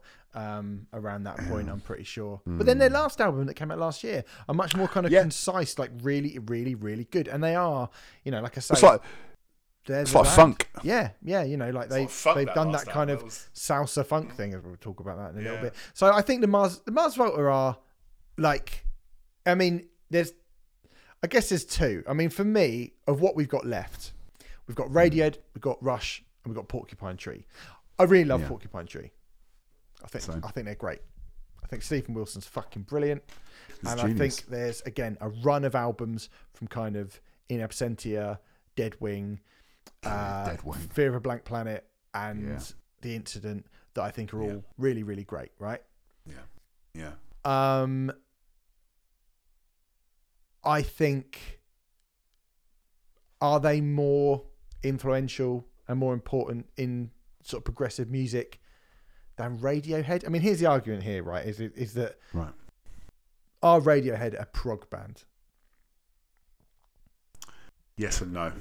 Yes and no. Whereas our Porcupine Tree a prog band? I think yes. I think it's straight yes, isn't it? It's a round of resounding yes from straight everyone. Yes, right. So you've got, if it were Porcupine Tree or Radiohead, if you hear something like Creep, you hear Pablo Honey, you hear the bends even, you go, well, okay, well, that's not really proggy at all. It's not even, it's not progressive in any way, really. They're just like, I fucking love Radiohead. And you get to OK Computer. OK Computer's kind of not even really a prog album. It's very difficult and challenging and unusual, and it's very, very important to, you know, what we got in the aftermath of it, obviously. And I think they're incredible. Kid A is, again, it's progressive, but it's not prog strictly, but it is progressive. Oh yeah. Amnesiac, I don't think so either. I think it's only really when you get to like Hell to the Thief and Beyond, where you can kind of go, okay, they are sounding a bit proggy now. Yeah, they are, because again, like you wouldn't call the Beatles a prog band. They're progressive, but you wouldn't call them a prog band. When you listen to like Sgt. Pepper's and the White Album and stuff, and that's maybe where my suggestion of Radiohead falls down a little bit. I'm willing to concede that, Gaz. Okay. But if not here, then where for Radiohead? Oh, Radiohead's. Oh.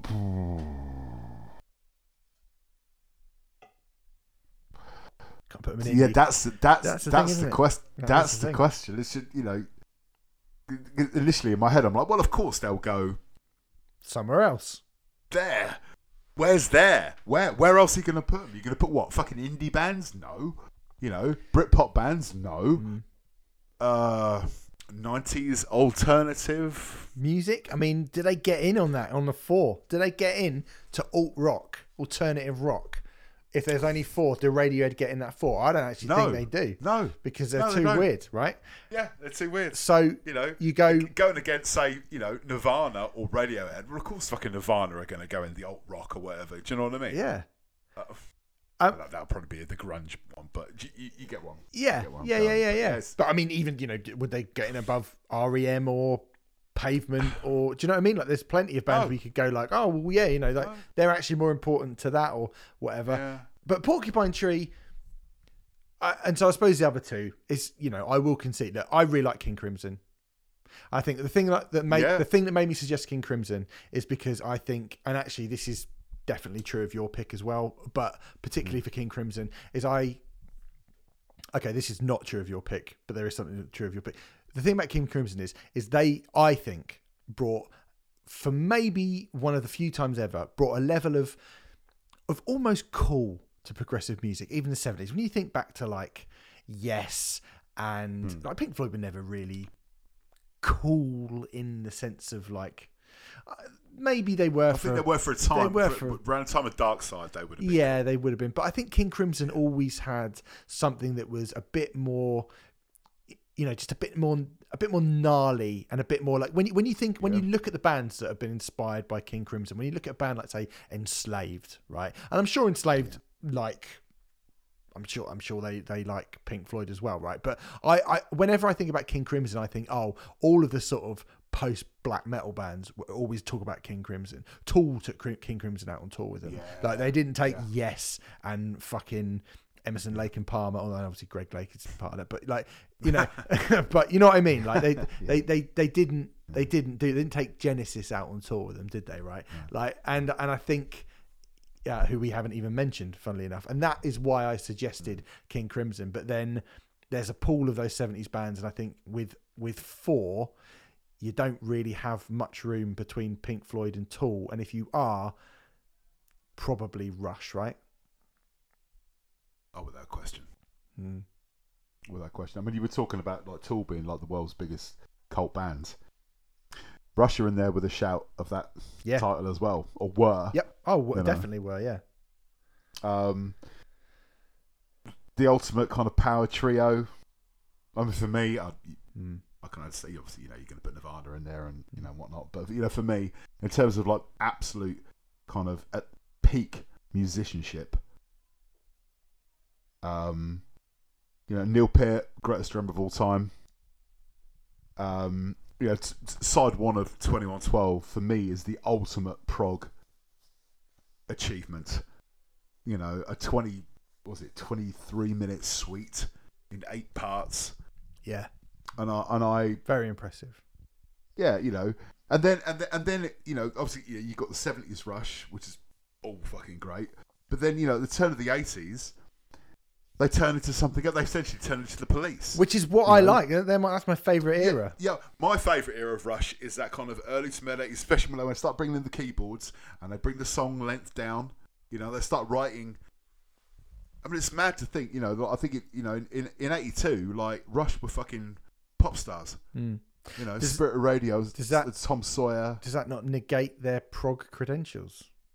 No, because there were still fucking long prog songs on the albums. Right. Okay. But it's just the albums had more kind of succinct kind of songs on, like Subdivisions, like Tom Sawyer and stuff like that. Something that they could put a fucking 4-minute MTV video to. Do you know what I mean? But there were still long songs, and like on Moving Pictures, got the Camera Eye, and as YYZ, these got long sort of like sprawling kind of 10-11-minute epics. Yeah. And they never compromised. Never ever compromised. They followed their own path, and the fans went with them. Once they moved up to kind of arena level, like AC/DC, they never came out of arenas for the rest of their career. I am actually going to say, for me, I think, even though I don't know loads about Rush, and I kind of like everything I've heard, I own 2112, I own Permanent Waves, or I did. I might have given them away now when I got rid of a load of my CDs. But anyway, I did, and they were the only ones. And I had a kind of a best of Rush and somewhere years ago.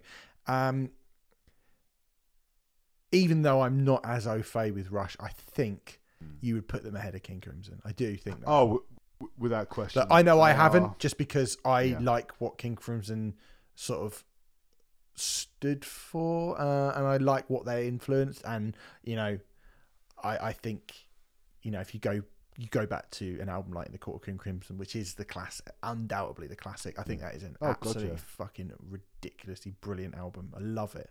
But 21st century schizoid man. Yeah, it's that's such a great. That's an song. all-timer, isn't it? So I'm kind of willing to bend a bit on Rush, so that Rush go in, right? Which you'd think would mean you go Pink Floyd, Rush, Tool, and the Mars Volta, because we both picked the Mars Volta. Yeah. We haven't really spoken much about Porcupine Tree. No, I think Porcupine Tree are great. Oh, I fucking love them. Shout out Hemel Hempstead. That's where fertile ground there is. You got Kajagoogoo and Stephen Wilson. Yeah. What more do you need? All bases covered right there. Stephen Wilson covering the majority of them, we have to say. But yeah. To be fair, yeah. I mean, Deadwing. I first kind of came across Porcupine Tree. It would have been, was it 2003, 2004 with Deadwing come out. I bought it on a whim because I remember Dom Lawson giving it 5Ks in Kerrang. I don't remember that, but that does sound like something that would happen. It was just like one of the little. It wasn't even a main review. It was just one of the little box reviews. 100 words or whatever. I just remember seeing it in MVC. Like 10 quid or something. I was like, oh, good, I'll get that. If Dom likes it, it must be fucking brilliant. Do you know what I mean? The whole review was just like, genius kind of progressive rock, blah blah blah blah. And like Deadwing still, but it probably is because in my favourite because it was the first one I heard again, a bit like like Animals by Pink Floyd. But I do generally think Deadwing is an absolute fucking work of genius. So, those fucking, I was listening to Deadwing today, and it's been a while since I've listened to it. Some of those riffs, man, oh mate, fucking amazing. Just Halo, Halo Swallow. Swallow. It's just kind of like a perfect synthesis of like, you know, prog, metal, and kind of songwriting mastery of like someone like fucking Brian Wilson. Yeah, There's beautiful kind of tender moments on there as well, but there's also the big crushing kind of Meshuggah meets fucking Metallica riff. I mean, this is where they went kind of much more metally. They go almost going to kind of prog metal, and like I think, you know, Fear of a Blank Planet was the first one I heard. Yeah. I still think Fear of a Blank Planet's title track is the best song that Stephen Wilson has ever done. I think it's amazing. But I have to say, I think if we're going for 4, I think it really, for me, it comes down to, do we keep the Mars Volta that we both agreed on, or do we go for Radiohead? I love Porcupine Tree. Don't get me wrong. If this was 5, I think there might be more of a chat about it. Yeah, definitely. But I think it goes down This is the Jeopardy, Steve. It is the Jeopardy. Is Jeopardy. Is it the Mars Volta or is it Radiohead? I think the Mars Volta, clearly, they're a newer band, and they clearly exist entirely in the sphere of prog. Radiohead don't, but Radiohead are the far bigger band and then the more influential band, and I would argue the better band as well. But that doesn't necessarily mean that they go in ahead of the Mars Volta. You've picked Mars Volta. Who do you say, Mars Volta or Radiohead? I say the Mars Volta, unfortunately. I think Radiohead will crop up in conversation again. If they weren't going to, then I would really, really put my foot down for Radiohead. But I think because I think Radiohead might crop up in conversation somewhere else, I'm sure they will. I'm happy to go Pink Floyd, Rush, Tool, and the Mars Volta are the prog Mount Rushmore of true cult pop. Yeah. All right, let's move on. There you go. Full stop. 1 done, 1 down, 2 to go. Let's move on to funk. Right now, I'm going to shout out someone who I nearly picked, which would have been mad, really, when you think of all the great artists that have been inspired by and have made music that has come from the kind of the ideologies of funk. I nearly thought about picking Craig Charles, because Craig Charles is, and we've already mentioned him, like his funk and soul show, which I've been listening to now for the last 4 years, and is the only radio show that I would go, oh, I missed. I'm going to go and find that on catch up and listen to it. Like I used to do it with the Radio and Rock show. I now do it with the Craig Charles Funk and Soul show. That says a lot about your age more than anything else. Yeah, it really does. But I just think it's fucking brilliant. And Craig Charles has exposed me to so many, like, maybe not even artists, because I haven't picked any artists that he's exposed me to be honest. But what he has done is he's exposed me to a load of songs and a load of music and a kind of better understanding about what makes funk great. And I think the thing is, when we come into funk, the principles of funk exist in so many other genres of music. It is such a hugely influential sound and style and idea, because who doesn't want to make people dance? Who doesn't want to make people move? Fucking everybody does. But nothing makes you move like that music. Nothing feels as fucking joyous as like that music can when it's like, when those rhythms really crack, when it really pops, man, it's one of life's true joys, funk. Yeah. Not needed to happen to get your 5 to get picked here, Gaz? What did they need to do to you for you? Well, they needed me to be able to kind of self-consciously move my middle-aged white ass. That is it, innit? Dance like I've got a coat hanger in the back of a t-shirt. I always found it painfully ironic that obviously, you know, I was a drummer when I was younger. Yeah, I have absolutely no fucking rhythm when I don't have a pair of sticks in my hand. Oh mate, that's a tragedy.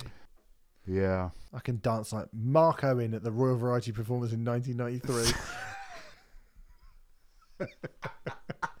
Oh, dearie me. Go on then. What were your 5? Well, my 5. Again, I've tried to sort of pick something from the kind of eras. I've gone with where are we? Sly and the Family Stone, Funkadelic / Parliament. Yeah. slash George Clinton slash Bootsy Collins. Tower of Power. Yep. If you know, you know. That's all I'm going to say. Jamiroquai. Hello. Oh, he likes 90s things. Shows violence. And something from sort of vague present day, I guess. Thundercats. Okay. I have gone for James Brown, Sly and the Family Stone, Parliament Funkadelic, Chic, and Prince. It's slightly different. So we have two that we're kind of agreed on. Sly and the Family Stone, just a shoe-in. An absolute shoe-in for me. Like, fucking brilliant. You know loads of their songs. You might be sitting there going, I don't think I know any of their songs. You fucking do, trust me. And this will be coming up quite a lot. It's like I don't know why it's reminded me of this. Do you remember in the mid-90s? I love how every Gaz story starts with that sentence, right? doesn't it? Yeah. I know. Do you remember when Crowded House released their greatest hits? A Crowded House t-shirt. Yeah. Do you remember when they released their greatest hits? It was called Reoccurring Dream. Yeah. And I remember the voiceover on the advert was, "You know more Crowded House songs than you realise." It's just just reminded me of that. Anyway, yeah. I mean, it's like the Family Stone. If you're a fan of Turnstile, you know some Sly and the Family Stone because they chuck in, I wanna thank you for letting me be myself. Like they chuck that into Turnstile Love Collection, I think. So you know that's Sly and the Family Stone. Sly and the Family Stone are responsible, I think, for so much great kind of they're such a perfect band for that era. The kind of like the I guess the pre and post Vietnam thing, that kind of explosion of culture, being this like incredibly danceable, like amazingly danceable, catchy, brilliant, euphoric band, but also just being badass motherfuckers and being like, nah, I'm not taking this shit. Like, I'm not, like, fuck you, Whitey, and all that. Do you know what I mean? Like, that they are of when I think of like that kind of late 60s, early 70s Black Panther, cool as fuck blaxploitation thing, my brain goes Sly and the Family Stone every time. Oh yeah, every time. I mean, it was that kind of iconic fusion of rock, soul, and funk. I mean, they brought kind of funk really to an essentially white rock and roll audience. Mm-hmm. I think I'm pretty sure they played like the Isle of Wight Festival. Yeah, they did. I think in 69 or 70, I think. And the kind of like you were saying, they were kind of like the perfect band for that kind of time, pre and post, like Vietnam, with the civil rights movement and the kind of social commentary in the lyrics and stuff. And again, just so massively influential. There's no Rage Against the Machine without Sly and the Family Stone. No, exactly. I mean, there's no Arrested Development. Nope. Without Sly and the Family Stone. Like two completely different sides of the coin. People everyday people. Yeah. Even the what's the track called? Dance to the Music. The drum break in that has been sampled so many times. The one that always immediately comes to mind for me is Rocks by Primal Scream. Yeah, fucking me. Yeah, that's the fucking drum break from Dance to the Music, and it was such a shame that there isn't much of a kind of discography for them, because it was really horrible kind of messy end with like drugs and but I mean, there's a riot going on, man. I was about to say, iconic album sleeves don't get much more iconic than that. Yeah, really. Look, I mean, that album is absolutely fucking stunning, it's fucking flawless. And if you haven't heard that record, I'm pretty sure you will love it. So for me, it's a fucking no-brainer. Mm-hmm. Sly and the Family Stone are comfortably the first one in. Parliament Funkadelic, I think we've both got them. It is the more kind of you mentioned kind of, this is where this type of music becomes wild. Do you know what I mean? Like, this shit is like, I'm not saying Sign of Family Stone were like Shrinking Violets or anything, but Parliament Funkadelic, George Clinton, Bootsy Collins, like, again, when you talk about the aesthetic of something, when you talk about like the 10-minute long funk fucking jams, like made by people absolutely fucking off their tits, cabbage, right? I believe is the word. Like, and I mean, again, man, so tight, so like kaleidoscopically brilliant. Like, you know, well, go on. I'm sorry, I was about to go off on them, but I want to let you have your No, not at all, mate. I mean, if you're going to choose one, would you choose? I mean, not for this, because you know, as far as I'm concerned, they can both, you know, Funkadelic and Parliament are kind of combined as one for me. Just basically, just George Clinton's noggin on the side of fucking Rushmore, you know, as far as I'm concerned. Yeah, I'm happy with that. But like, I mean, you know, fucking, I remember being exposed to like Funkadelic. I don't know. It wasn't actually that long ago. It was this century. Yeah, really. Someone played me the Maggot Brain album. Basically, put me in a darkened room. That's it, innit? That's the one. Might have been for the title track of Maggot Brain. I may or may not have ingested something. You might say that I couldn't possibly comment. I got put in a darkened room, and someone put Maggot Brain on. And I think they swiftly followed it with "Free Your Mind and Your Ass Will Follow," which is my favourite Funkadelic album. I mean, you know, you got just everything about it, man. It was like a comic book come to life, even more so than Kiss. Looking back for me, yeah. You know? I mean, I think they look, you know, Afrofuturism for the masses. just fucking party anthems, man. You know, Bootsy just became this kind of pop culture icon that he still is today. You know, and then, you know, obviously made a huge comeback at the start of the 90s, doing the Delight song, Grooves in the Heart. You know, been in the video, you know, the iconic video and stuff, kind of introduced him like a new generation. I think that must have been the first time that I was aware of Bootsy Collins. Yeah, well, like, I didn't know it was him at the time, but yeah, it would have been the first time I heard something that he was on. Yeah, of course, because that song was fucking. And I remember it was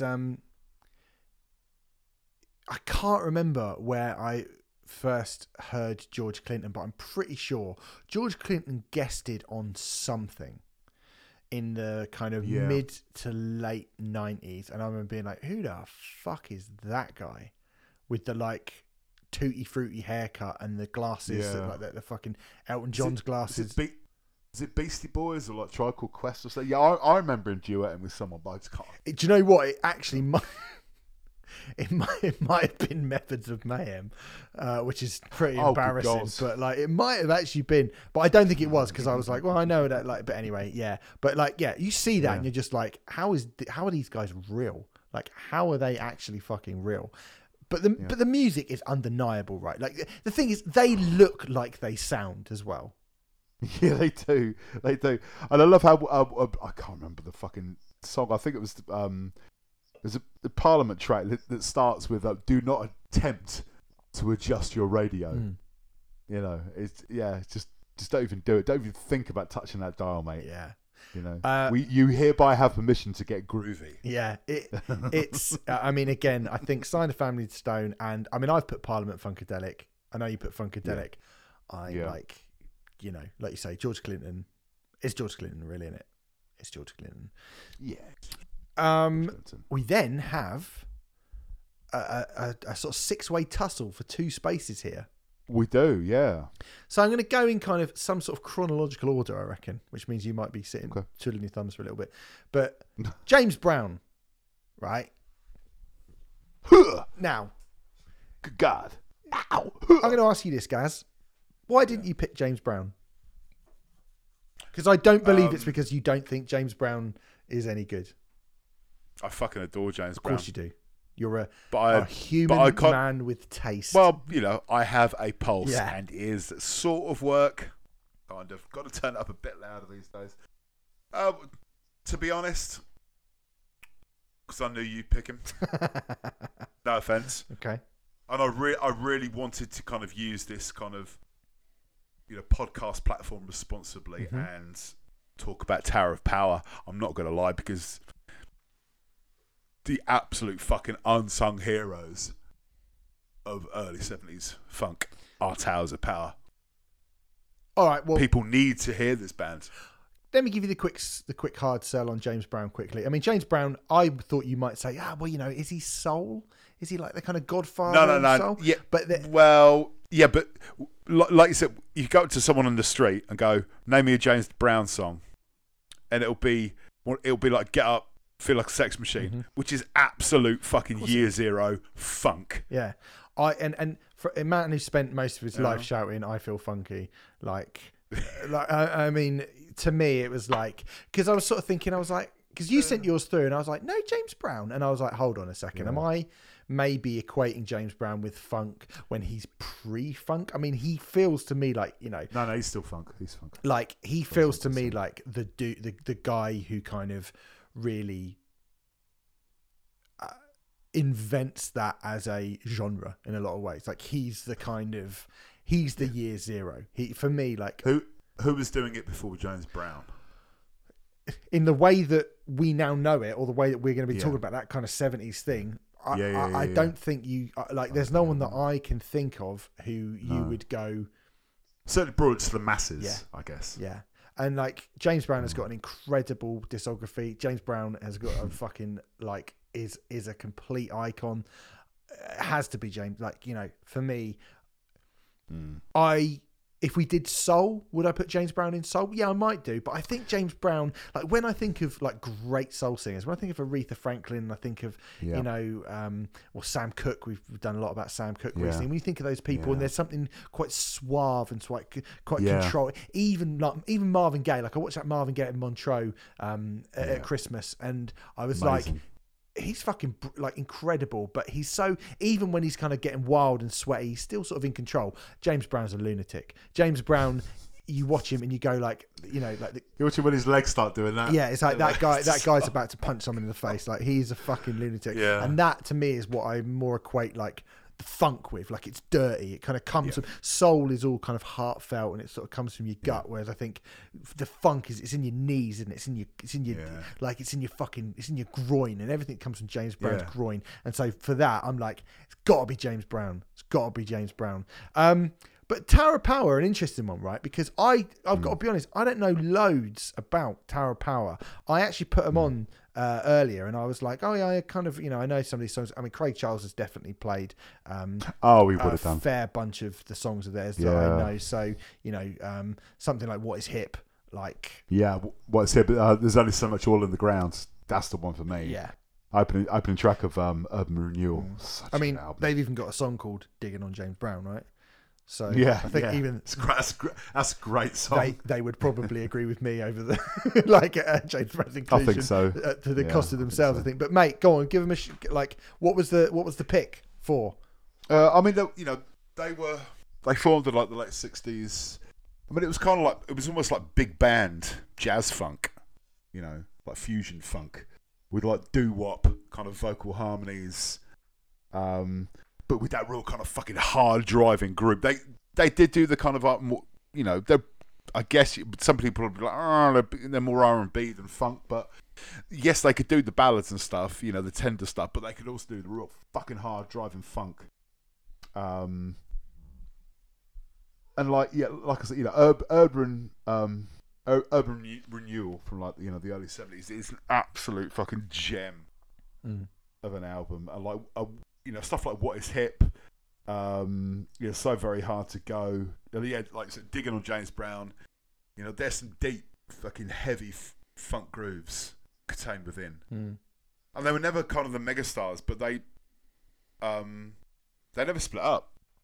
Still got some good. There is a version of the band still going, and pretty influential on a lot of people. Yeah.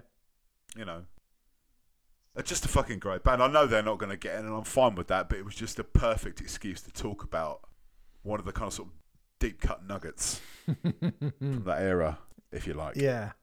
I mean, I feel like maybe...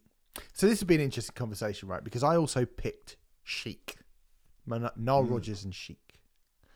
And I've spoken about Nile Rodgers quite a lot over the last year doing this podcast and how fucking brilliant he's just like maybe one. When you were going through that set list when you saw him live, fucking outrageous, isn't it? Maybe the most it's a piss take, like, isn't it? Sickeningly. I genuinely am like, I can't imagine a more impressive set list than that, right? I can't imagine a more impressive set list than that. And I think like you listen to like Le Freak, which obviously is a huge song for Chic, right?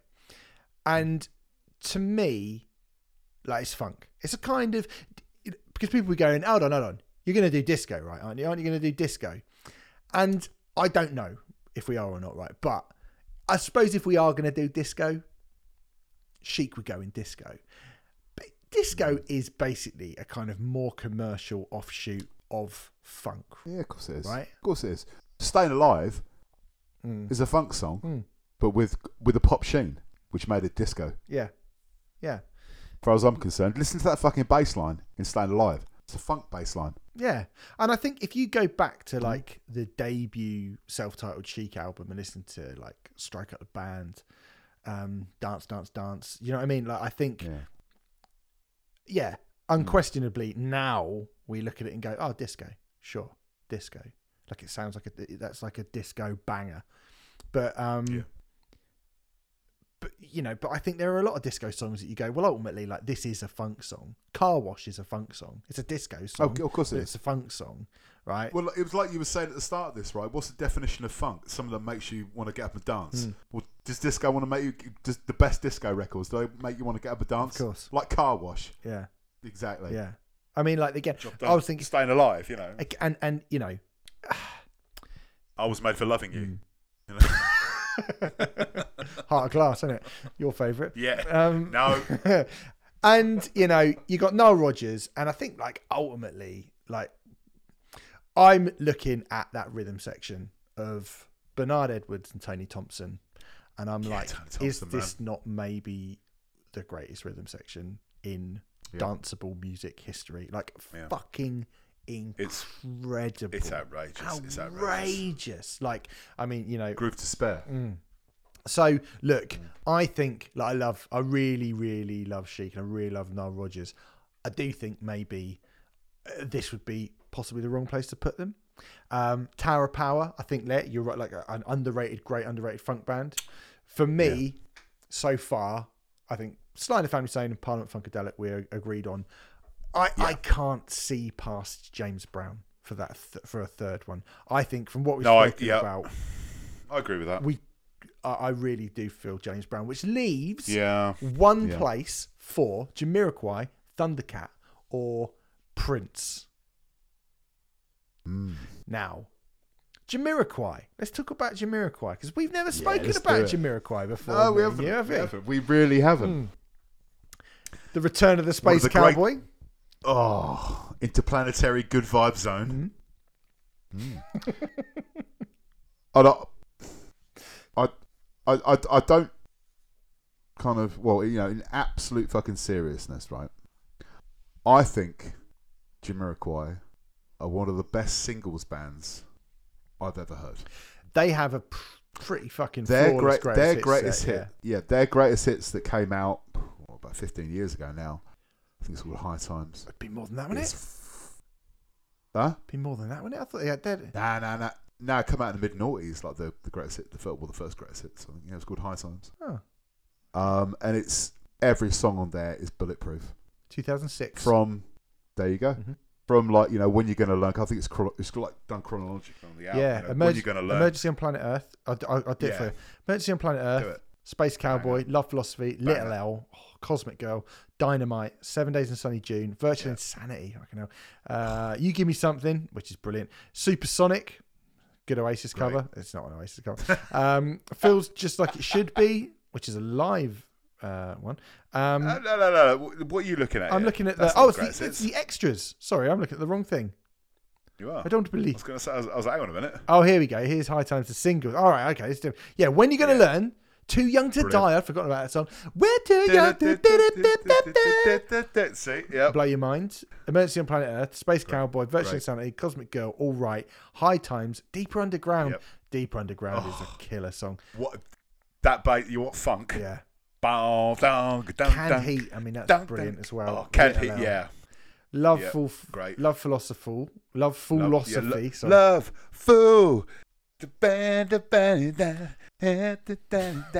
love fool. Corner of the Earth. You Give Me Something. Feels Just Like It Should. Yep. 7 Days in Sunny June. Yep. Don't Give Hate a Chance. Runaway. Radio. Runaway. Don't remember them last Great. couple. I've got to be honest. But They were the two new songs for. right. Well, that makes sense. I think you know Runaway. That was quite a big hit. You know that. She's a little runaway. No. Ooh, yep. Bon Jovi covers the song, is it? Yeah. Right. So I used to really fucking hate Jamiroquai. I think a lot of people You hated them? I used to really hate them. More people loved them, mate, because you kind of forget how fucking big that. By the Mate, time, they were massive. what was it? Trve about that moving, man. That was huge. That album. Yeah.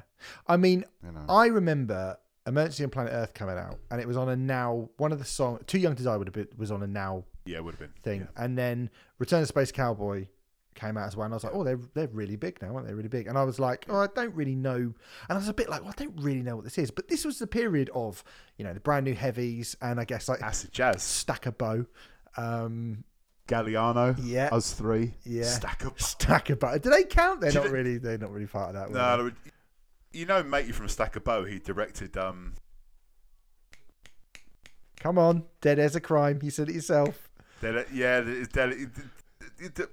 fucking Sherlock where the Holmes? thing blew up in Russia. What? The radiation thing. Chernobyl. That's the one. Fuck me. The bloke from been a Stack long a week. Bow directed Chernobyl. Directed Chernobyl. Did he? Google it right now. Google it right now. I mean, we've Google spent Stack a Bow. a lot longer than I thought we were going to on everything so far. Stack a Bow. So was the way. I don't know why you put a time limit on shit. now. Well, I didn't. I didn't even. It just Johan Renck, right? Yeah, that's the one. You Google Yep. Stack a Bow. Here We Go comes up before Them as a Band comes up. He looks different, doesn't he? I know. Here we does. go again. Here we go, go, Here go. we go, da, go, da, da, go. da, da, da. I think that's the words. Well, Jonas van der Berg. Okay, fine. I mean, there's no. Yeah. He's not got his own Wikipedia page, Rubbish. so I can't tell you if that's true or not. I will take your word for it, though. It does say Swedish director. Yeah. Directed Chernobyl. Bloody hell! The Russian radiation thing. Fuck's sake. He's got guys. movies. He directed Black Star by David Bowie as well, by the looks of things. Yeah. I don't believe it, he says. But anyway. Anyway. Yeah. Early 90s acid jazz. Yeah, so I loved all of that. What was it? Jazzmatazz. Jazzmatazz. Remember that album coming out? You know. well, this is what I was going to say to you. Does that mean that Jamiroquai are in the wrong place here? Well, yeah, but you could also say that about, you know, Chic. Flying the Family Stone and Chic. Well, you could. You know, is it R&B? Is it soul? It's like, does it make you want to dance and move your feet? Are there some outrageous grooves in a lot of Jamiroquai songs, especially from that mid-90s period? Yes, there was acid jazz, but there was an awful lot of 70s funk and disco that was brought into the 90s.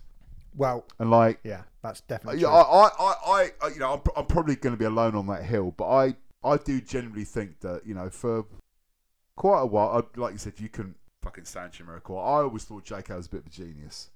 I know he was kind of labelled as the twat in the hat by the press, but, you know. So what do you want from your front men? You want that, or do you want Chris Martin? That's what I always say. Imagine if Matty Healy put a hat on. Oh. Yeah. Oh. Can you imagine? Up in They'd go arms. mad, wouldn't they? I'm obsessed with Matty Healy. I am obsessed with Matty Healy. You are. Yeah, mate, I get it. I absolutely get it. I think it's one of those ones. Jamiroquai is a bit like Chic in the fact that I think they could go in there, definitely. And I have massively reappraised Jamiroquai now, because weirdly, I was one of the people who, when he got big, I totally turned on it, and I was into heavy music and stuff, and I was sort of drawn to that earlier kind of acid jazz stuff, and then when it became sort of full disco, I was like, oh, he's a prick, he's a sellout, and all that, and I'm not going to fuck this guy. Like, I'm going to listen to Sepultura, but that's my problem, isn't it? Yeah, but I was listening to Sepultura and Rocky for the Krypton like 1996 as well. But I was also buying Cosmic Girl on single. Yeah. And getting down. Yeah. See, I didn't Cutting do the that. rug. I was like, fuck. I fucking love Cosmic Girl. Oh, it's great. Even now, I put it coming on the van today, and I was just like, oh. They are a band now that I look at and I go, yeah, they were really good actually, weren't they? Yeah. I was very wrong. I mean, yeah, you're right. Like, I guess, could Sheik go in there? Yes, they could. Could Jamiroquai go in there? Yes, they could. I think somebody who you definitely would go, absolutely, you would belong here if you do. And I think it's a great shout. I thought it was a great shout. It was one that I thought of, but then I was like, I'm not as familiar with. I think Thundercat he kind of feels like the guy in, you know, he's on the recent Gorillaz album. He's on To Pimp a Butterfly. I tell you what's really good. That Africa Pack and Bruno Mars album, right? Yeah. And he's on that, and what's the fucking name of the song on that? It's fucking great. It's fucking great. And yet he is, because, you know, like I say, like a lot of people who are pop stars now would go, oh, there's a bit of funk in there and stuff. Thundercat is proper, like, well, this is like the old school idea of funk brought into this modern era, and I'll come and work with lots and lots and lots of people. He is really fucking cool, and I think he's someone that you go like, that if you're gonna go for someone more modern, I think it's a good shout. I mean, mate, you picked him, so what are you saying?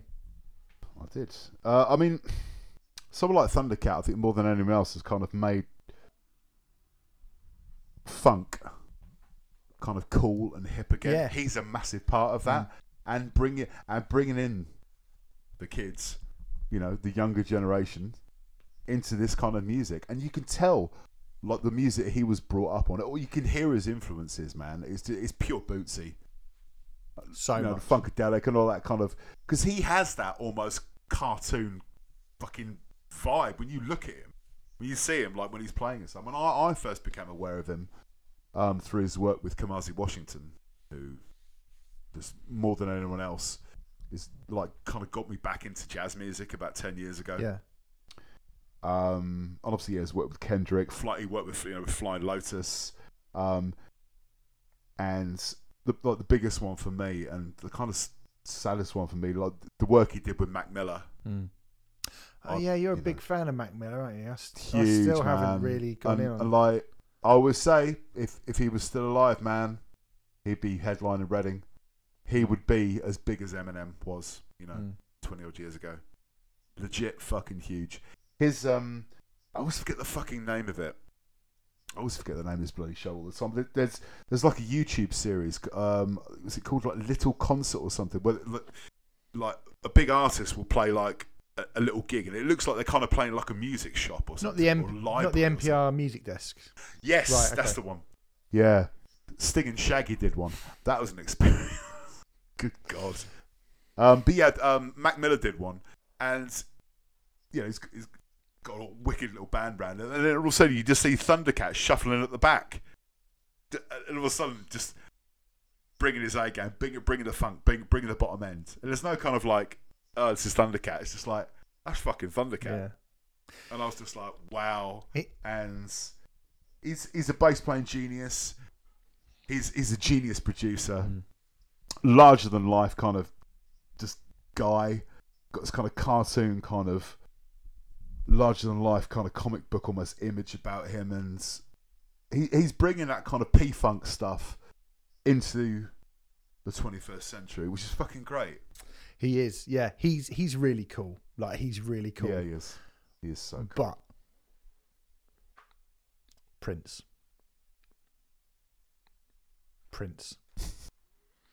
The most talented musician ever? Maybe? Yeah. Goes without saying. No one comes close. I mean, quite possibly the most talented musician ever. And as I said earlier, I don't know if I cut this bit out or not. Might have done, but I should have been listening to everyone that we were talking about today. And I just listened to Prince. As soon as you messaged me that, I put on the fucking Batman soundtrack straight away. I put Bat Dance on earlier, and I was listening to the bits and bobs here and there, like for some of our picks. And I was like, I might put a Prince. I was like, what Prince song should I put on? And there's a new remastered, recut or like new version of a Cream that came out last year or something they did, and I was like, I didn't even see that, and I put that on. It's like it's got this big jam at the end, and I was just like, how can you deny that Prince is not funk when you listen to that? And that's like one of the newer things. And I just think that, like, again, Prince would be like, because you could have picked Hendrix for this, right? You could have gone, Hendrix is kind of, he's everything kind of, there's a funk to Hendrix, like the funk rock thing. You know, we weren't going to be silly enough to pick like Red Hot Chili Peppers or something like that, which is or early Faith No More or whatever, because it's not the same thing. It's not the same thing. And so you could go, well, look, what is Prince? It's a Radiohead thing again. What is Prince? In fact, somebody, last week when we picked our top 5 pop albums, someone on the download forum, apologies, mate, I've forgotten your name. He was like, no Purple Rain, no Sign of the Times, pathetic.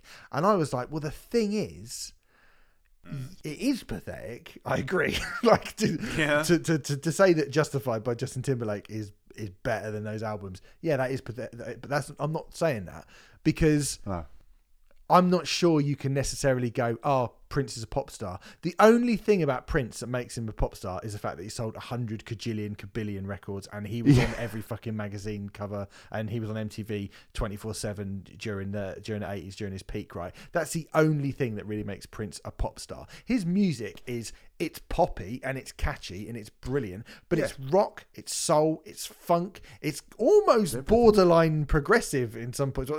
When he goes into them fucking big old Hammond organ things, you're like, that's almost prog, like that dude. Like, and there's electro parts, like R&B, like everything. I genuinely don't know where you put Prince.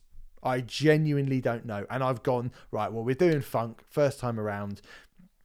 I listened to like I Would Die for You and Pat Dance and like I listened to Party Man, right? And I listened to Cream, and I was like, no, he's going in. No, I'm gonna stick him in here. And again, like, you might disagree and you might go, I think there's a better place for it, and I would be willing to kind of bend on that potentially. I don't know what for though, because for me, James Brown, Sly and the Family Stone, Parliament Funkadelic, and Prince feels like absolutely bulletproof. And I think if you do, I love Chic. I think they're going to go in disco. If we do disco, I think Jamiroquai are really great. We'll do some kind of acid jazz, like other jazz thing at some point. I think they could go in there. I think Thundercat is wicked. I think he's absolutely wicked, but he is very much the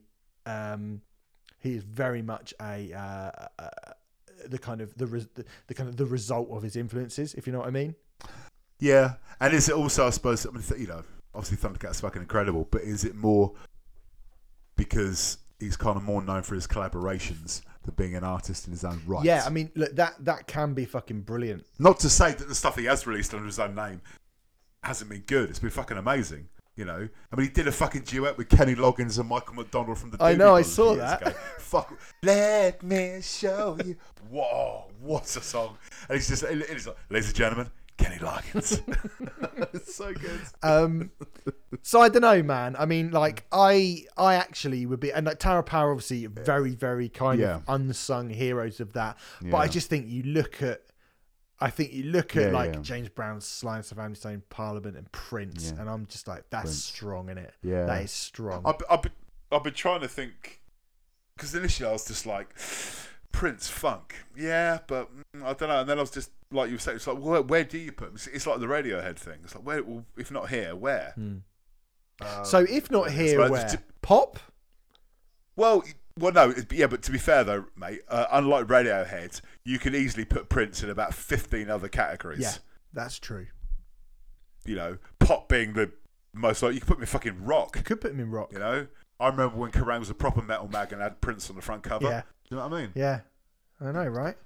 But yeah, I think this is the most logical place to have Prince. And I'm absolutely fine with Sly and the Family Stone. You know, George Clinton and all his aliases. James Brown and Prince. James Brown. Sorry, when we talked about James Brown earlier, all I could see in my head was the Eddie Murphy sketch. No, too hot in the hot tub. Burn my hair. Burn my hair. Moving, yeah. Grooving, yeah. Sam buzzer, Yeah. I met James Brown on Saturday Night Live. I said, James, I love your stuff. He said, Sam buzzer. No one knows what the fuck James is saying. The fuck is saying. Very good. It's some of that. I'm glad that we've managed to find a bit of Eddie Murphy stand-up from the 80s, which isn't going to get us cancelled. So that's good. Yeah, that's all right. Yeah, nice. Funk. Right. There you go. James Brown, Sly and the Family Stone, Parliament Funkadelic, George Clinton. And done. Prince might be in 4 or 5. Yeah. Are we allowed to? Yeah, we're allowed to do repeat artists. Of course you are. Of course. Okay. Of course. Yeah. You might just making the rules up as he goes along. You might have to after this one. Let's end on punk rock. Punk rock, Gaz. Yeah. Punk rock. It's a state. It's a state of mind, isn't it? Don't know. It's a t-shirt. You buy in H&M, isn't it? T-shirt I would buy in H&M. Yeah. Where did you get that Misfits t-shirt from? HMV fan. Yeah. Punk rock is a genre which I like a lot and have done a lot over the years. I don't think that will be big news to anyone.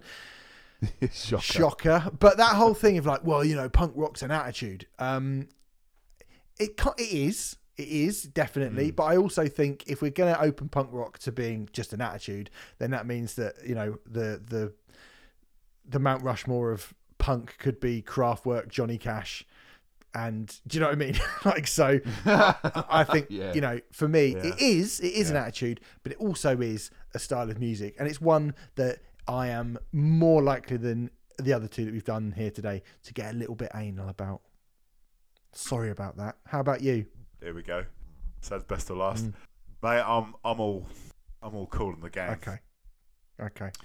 You know, let's have a chat. So my 5 for punk rock, and there's some controversial choices here. I think the Stooges, the Ramones. It's not punk. It's not punk. All right, let me fucking reel it off. Here he is. The Clash. Sorry. Yeah. The Descendants. Rancid. What is your 5, guys? All right, we got Dave Kennedy's, Husker Du, Black Flag, Green Day, to a point. Before they formed. Yeah. Yeah, that's the one. Yeah. They're basically the demo tape before Kaplunk. Yeah, definitely, yeah. And Rancid. Okay. So, only one crossover there. Only one. Rancid. There's only so we've one. We've gone. Wave Life. You singing the Levelers?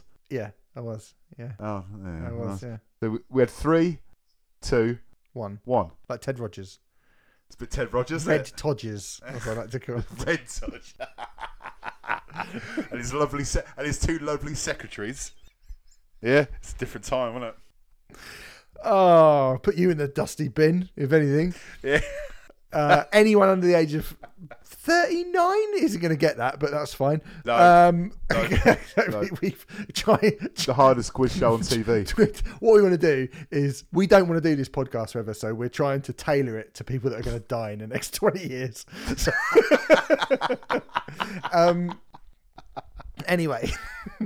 Right, okay. So we might as well do Rancid then, because it looks like we agree on that. Now, the thing about Rancid is they're not the biggest punk band in the world.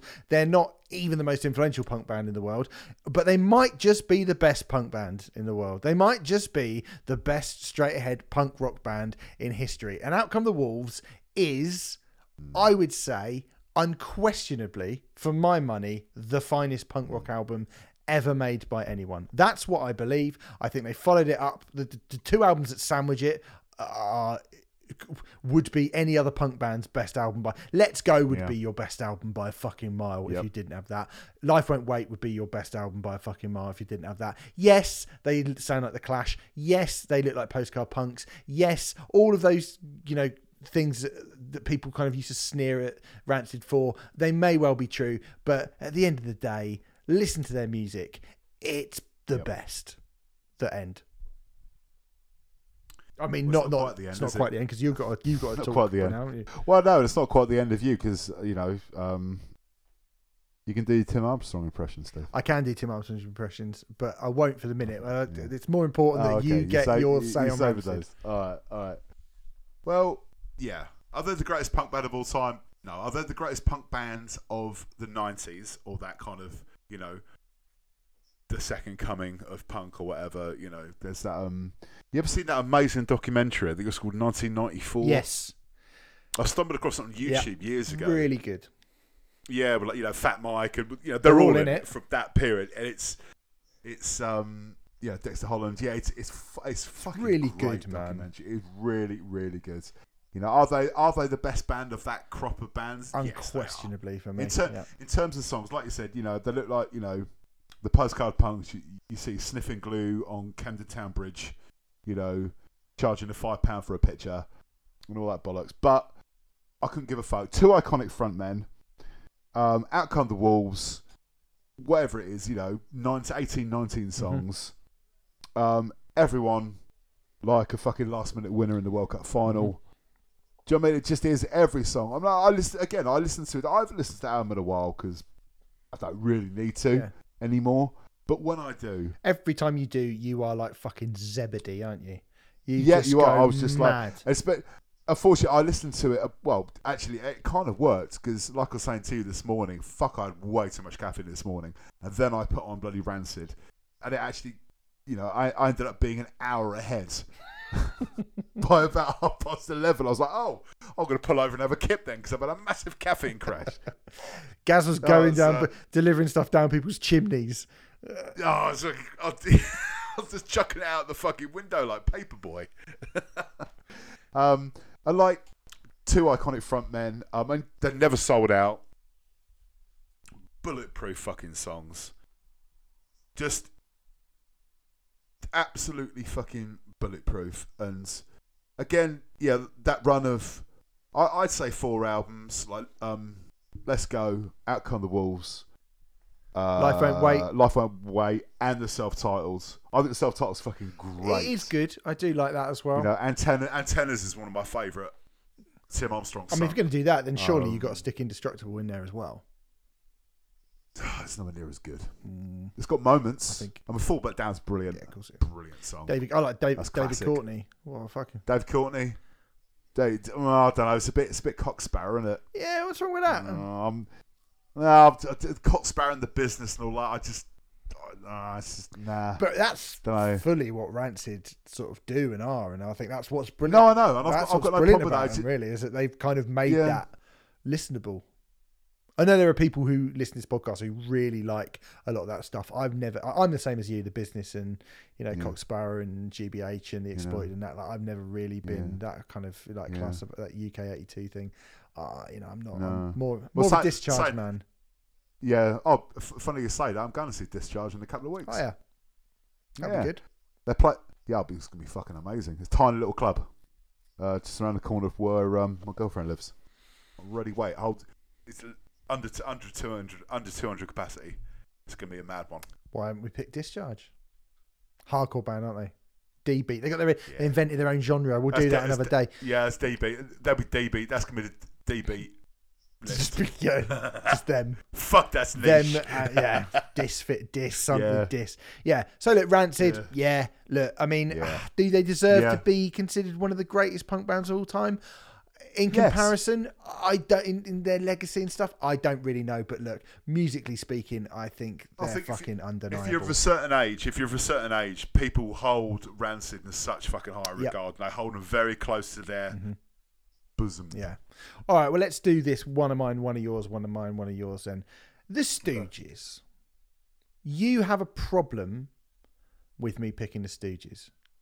I don't have a problem with the Stooges. No. More Pals, one of the greatest albums ever made. I didn't say that. I said you have a problem with me picking the Stooges in this capacity. Yeah, I don't think they're a punk band. They're the first punk bands, I think. That's the Ramones, who are also on my list. But we'll get to that in a second. Obvious. Obvious. Well, it may be obvious, but it's correct as well. Like, I just went through the t-shirts at HMV. Yeah. My 5 were Justin Bieber, Sublime, The Ramones, Motorhead. I'm getting a fucking Velvet Revolver t-shirt in Top Man once. That's weird. Anyway, Blimey.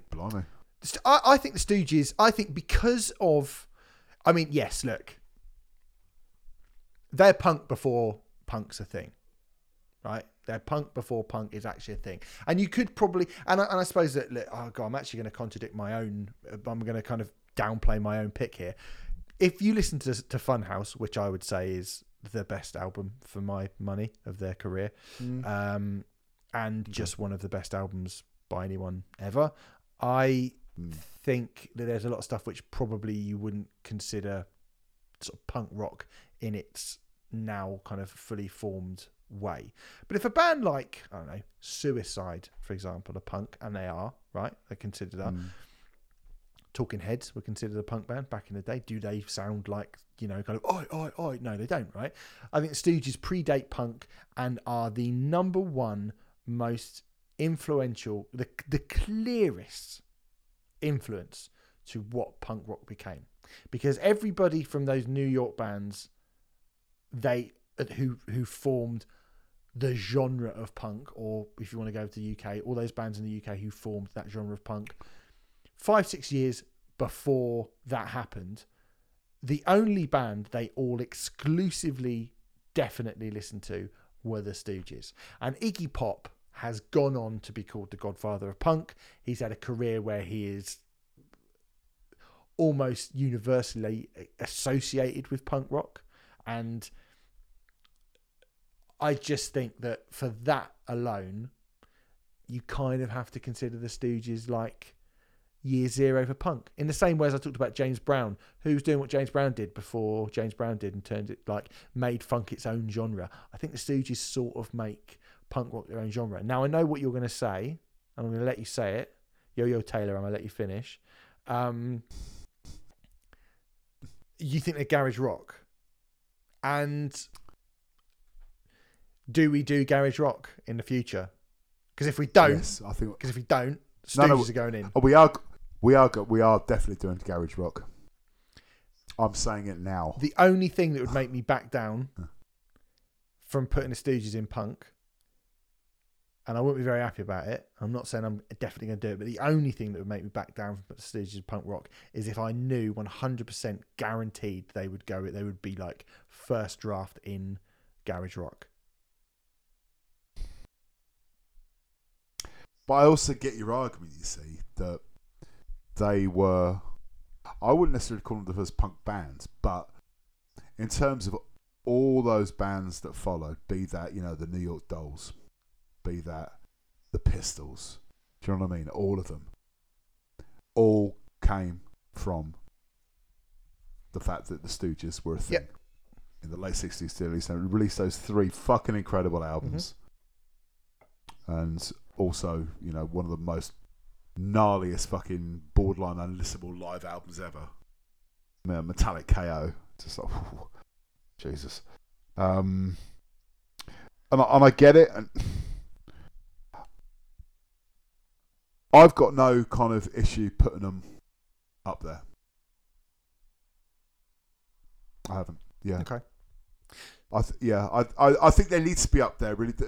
It kind of makes more sense putting them here, regardless of whether I think they're garage rock or not. It makes more sense putting them on the punk kind of side of the mountain. And I think, the Ramones are the first, you are definitely a punk band. Yeah. So the Ramones are definitely a punk band. So I would say probably you either pick the Stooges or the Ramones. Me personally, I prefer the Stooges to the Ramones. I love the Ramones, but I prefer the Stooges to the Ramones personally. Yeah, I do now. I mean, the Ramones were one of my kind of sort of gateway bands into punk, and they were they were a wonderful thing for that because it kind of stepped me off down that road. Hearing those kind of gnarly songs for the first time when you first hear you know, I Want to Be Sedated and a Blitzkrieg Bop and stuff like that. It's just like, you know, Teenage Lobotomy and Sheena was a Commando. I remember hearing Sheena as a punk rocker on a punk compilation that my dad had. Right, it's one of those. Do you remember those crap punk compilations that came out around kind of the late 80s into the early 90s when punk sort of started to be a thing again, Sound of the Suburbs and stuff, and it would be like, you know, 2468 by like Tom Robinson or like Elvis Costello and stuff like that, right? And I had one like that. I had the best punk album in the world ever. Yeah, and it's got like the Stranglers, like, you know, Peaches by the Stranglers, and you're like, oh, okay. But I remember like Sheena as a punk rocker being on that, and I remember it stood out from everything.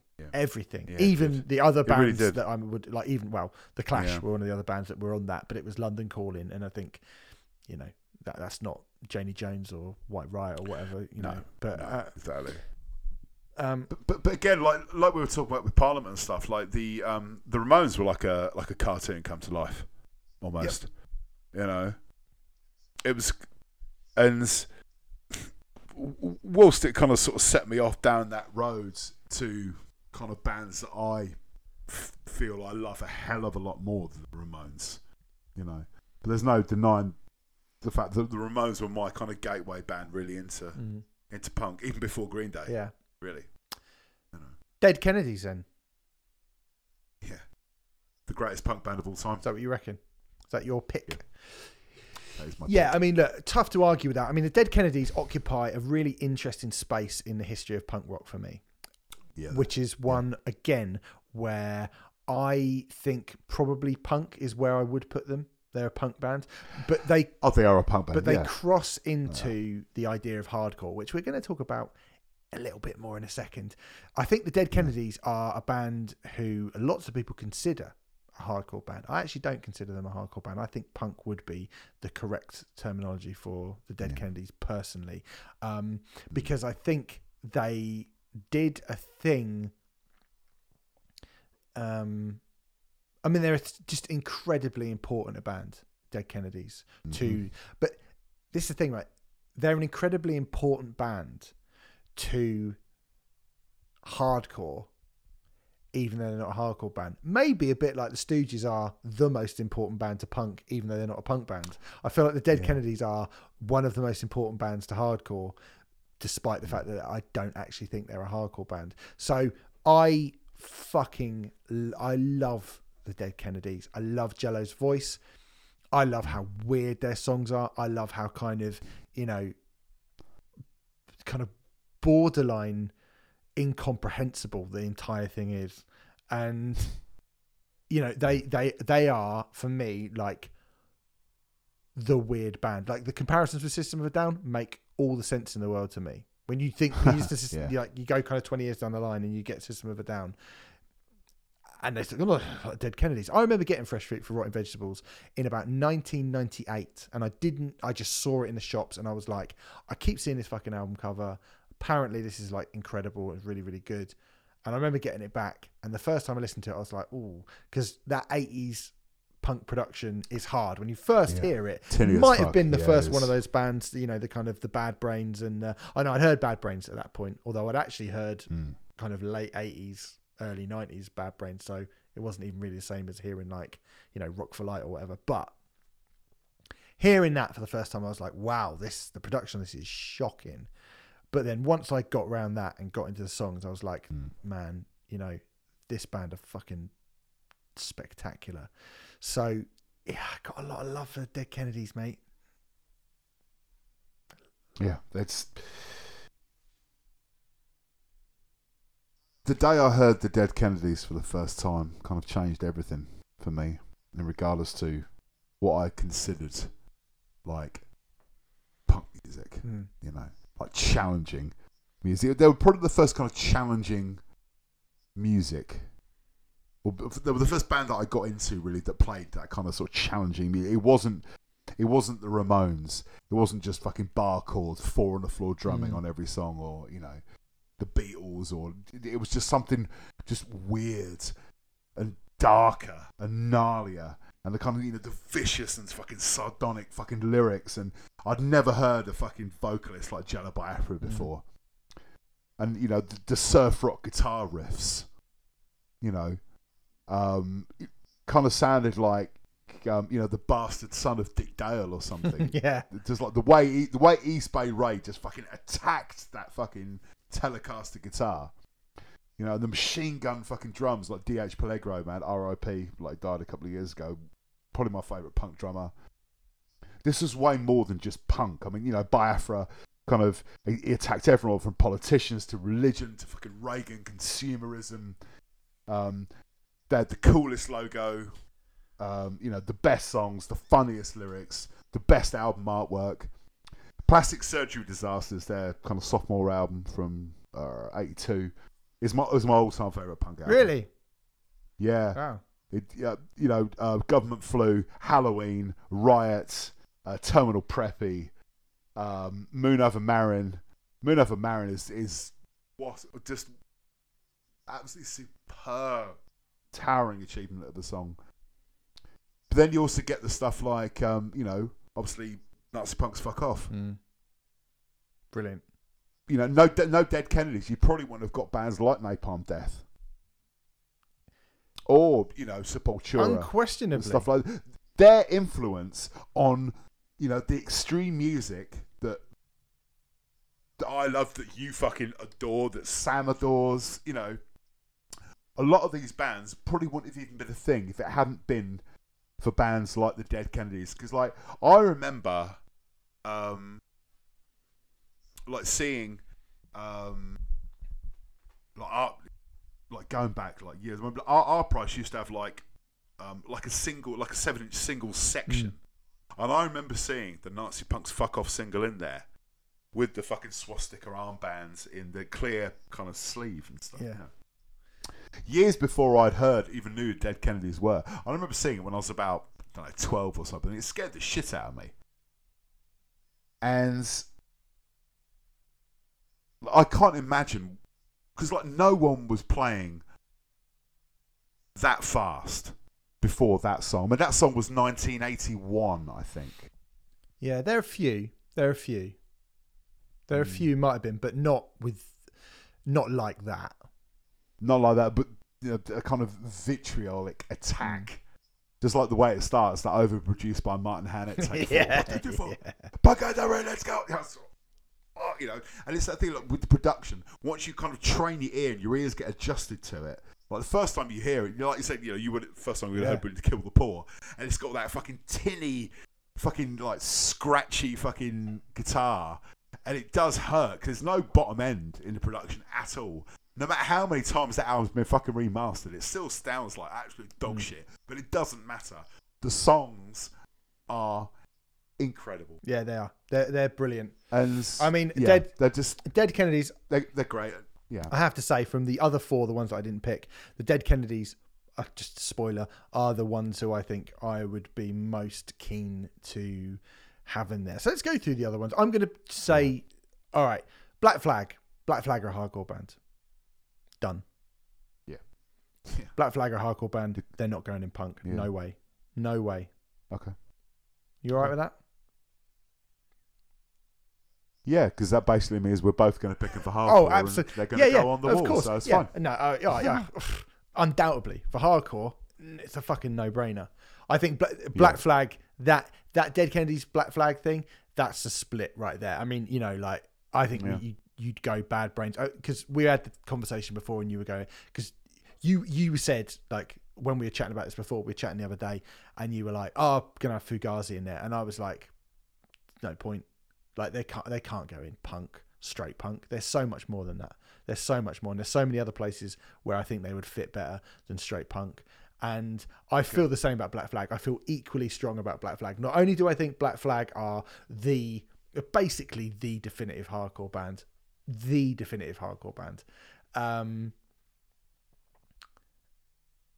I also think they're also way more than just a hardcore band as well. I mean, when you get to fucking, you know, we'll talk about we've had Andy Cairns on to talk about My War, and it was like, off you go. B-side of My War, man. Yeah.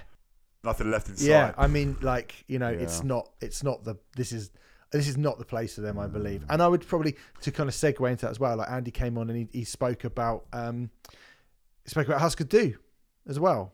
And he spoke about Zen Arcade, and I bought that on. I said to him, I was like, you know what, an embarrassing gap in my knowledge, Husker Du, because you know I really only knew Candy Apple Grey, really. Yeah. And so Zen Arcade coming in, I was like, holy shit. And again, they're more than just a straight punk band, aren't they? Surely. Yeah, but it's kind of like where, if not here, then where? It's like what your 80s alternative. Yeah, 80s alternative. Yes, a post-hardcore. I'm not post-hardcore. Probably not going to get in post-hardcore, are they? But like, yeah, like alternative rock, college rock. I guess 80s college rock. You could put them in with like the Replacements and Soul Asylum and stuff like that. I guess Minutemen. Yeah, but then Minutemen. But then would REM go in with 80s college rock? And it's just like, well, you can't really put them in with that because what about everything else? I guess you kind of could, right? And I think but for me again, like everything about Husker Du equates to more than just punk rock. I think that's the thing about it, right? And when I think of like when I kind of laser focus in on the idea of punk rock as a musical genre, and it tends to be like that, what I'm about to talk about with the Descendants and what we spoke about with Rancid, and we will talk about with Green Day, or postcard punk, mohawks and spiked up hair and leather jackets, and like kind of what inspired that and how that became that. I think they're basically a kind of melodic hardcore band, stroke alt rock band, stroke college rock band, who they don't look like a punk. I know it doesn't matter. But like Husker Du don't even look like a punk band. Do you know what I mean? They don't even look like a sort of punk band at all to me. No, that's fair. I mean, you listen to like the debut or like the early, the debut EP? Was it Land Speed record? I think it's called. It's one that's got Diane on it, basically. Yeah. I mean, that's pretty fucking hardcore. That's hardcore, but that's the only thing they did that would, I guess, what you could call kind of hardcore punk. After that, it was that kind of that they were almost like, I don't know. They did have that kind of Lennon McCartney thing going on with Grant Hart and Bob Mould, a kind of constant kind of friction, push and pull. I don't know if you've read Bob Mould's. I haven't actually, no. But I'll lend it to you, mate. It's a hell of a fucking read. And there was some mad shit going down with Husker Du. They both had to have exactly the same amount of songs. They weren't. You couldn't have two Bob Mould songs after each other. It had to be divided up. That's mad, isn't it? And all this kind of stuff. But that's what made them tick. That's what made them so fucking special, man. Yeah. And I fucking adore Husker Du. I do prefer where Bob Mould went after Husker Du. I love Sugar. I love his solo career, but I kind of struggle to think where else to put Husker Du. But obviously now we've had that chat, that I think 80s alternative rock would be it. That'd be an interesting chat. Yeah, I think they're better suited to go there. Yeah. There's only really one place you can put the Clash if you're going to put them in. And the Clash for me they are the only British band that we have picked out of 10 bands. Well, actually, out of 9 bands. That's quite shameful. One actually. British band, and it's the Clash. That's quite shameful. No Pistols. I mean, look, that. I would never pick the Pistols. Sorry, mate. I mean, I think you talk about a perfect discography. If you're going to put one album out and it's all fucking killer. Well, it's like the Lars, isn't it? Perfect discography, isn't it? But it's maybe not enough for me. It's not enough for me when Buzzcocks and and how you think like how influential like even the Spiral Scratch EP was. The Damned to be like the first one on the ground. Yeah. Like fucking X-Ray Specs. I mean, again, like we haven't even picked. Exactly. There's actually no female representation here, other than Black Flag. Has had its female representation. One bass player. Well, look, I'm clutching at straws a little bit there, unfortunately. But I know. This is actually quite shameful. Yeah, mate, I'm sorry. But the thing is that I wouldn't have. I don't know, Bikini Kill or X-Ray Specs. Actually, it would be a good shout. Yeah, they'd be the ones. Would be a good shout. But I'm not sure. Or Susie, Susie and the Banshees to me would be. I mean, I'd probably prefer Susie and the Banshees to at least two of my picks in punk. But I don't think that's. I don't think Susie and the Banshees belong here. Do you know what I mean? I just don't think they do. I think I kind of picked my list simply as in the case of the body of work. I was literally just going on the kind of songs and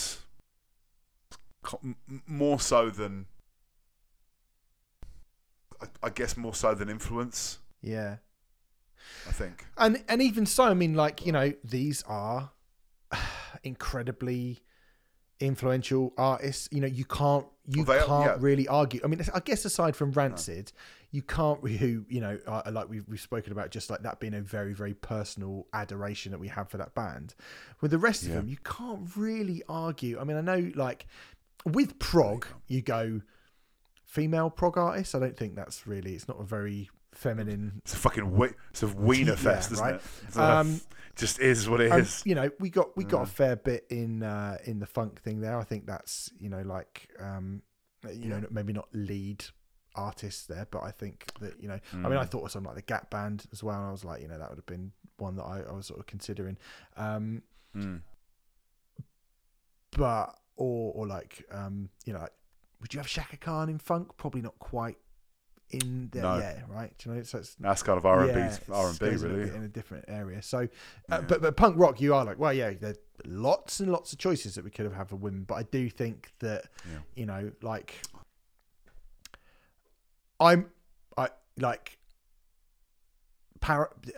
would I have Paramore over the Clash? I mean, I don't think Paramore fit in punk rock. No, that'd be a pop punk. Yeah, which we'll get into. So the Clash, as I was saying, the Clash are the only British representatives, which I think, considering how the explosion happened over here, to me that makes them a pretty fucking compelling inclusion.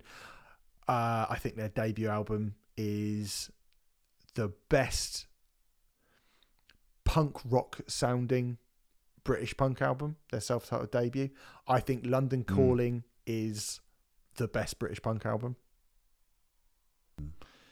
Yeah, fair. And I think Sandinista is a bit long, admittedly, but I think it's got some great stuff on it. I think there's when they turned away from punk rock with combat rock, I think that's great. I think a lot of people, I've got to give them enough rope on vinyl, from the day my dad bought it from the day it came out, and I think it's really good. I know there are some people but I think it's a great album. Given enough rope, it's really good.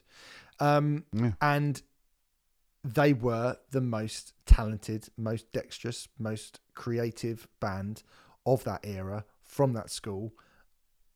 It feels like an absolute no-brainer to me that the Clash would be the ones you'd pick, and I think I would put my foot down pretty hard that the Clash would get included here, to be honest. I'm fine with that, mate. Okay, good. I generally am. So are we both in agreement that Dead Kennedys, yeah? Well, if we do that, then okay, so it would be at the moment the Clash and the Dead Kennedys. And Rancid. Could we both pick Rancid? We did, which means I agree with what you said about Black Flag. That's more for hardcore. Mm-hmm. But then, if that only leaves one place, I mean, I'm thinking I'm going to say that Rancid are tentatively in, right? No, I think they should. Well, no, because we both picked it. Yeah, but that means So that means you got the Stooges or the Ramones or Green Day or the Descendants. Now, here's the case. We've done them, so we'll do the case for the case for the inclusion of the Descendants is this, right? And it's very, very simple. Pop punk is now the definitive sound of punk rock, and the Descendants invented it. I did think about putting Bad Religion in, who I think are probably Well, especially for Suffer more than anything else. That kind of, if he didn't get Suffer, you wouldn't have got the pop punk that we grew up with. And there are bands, No effects on all those bands. There are bands like the Dickies, and I've mentioned Buzzcocks already, who I think kind of towards that. I think Bad Religion are incredibly influential. And there was the Vandals, Nerfx come out kind of very soon after them, and all that kind of stuff, all that kind of skate punk, Pennywise, all that skate punk stuff happens really because of Bad Religion, and and Offspring and Green Day as well, as we'll probably discuss in a second. But here's the thing: is that's actually quite a short-lived thing. That's actually a fairly short-lived thing. The Descendants, Bad Religion are talking about societal decay and, political ideologies and, using very, very wordy stuff. And, it doesn't carry on for very long with that thing. It becomes a bit silly. The Descendants are the ones who bring in, the absolutely typical pop punk, pizza, girlfriends, skateboarding, coffee. Yeah. Talking about Milo Goes to College. I think they've got a really fucking great discography. I mean, Milo Goes to College is incredible. I think I Don't Want to Go Up is just as good. There's a couple then after that, and Enjoy and all that are all right. To go 9 years without an album and come back with Everything Sucks is Everything fucking Sucks. Amazing. To go another 8 years. What an album. And bring out Cool to Be You, which I think Cool to Be You is one of the most underrated albums from a kind of legendary punk band. I think Descendants are fucking brilliant. Do I think they're going to get on here? Probably not, but I think that they at least deserve the shout.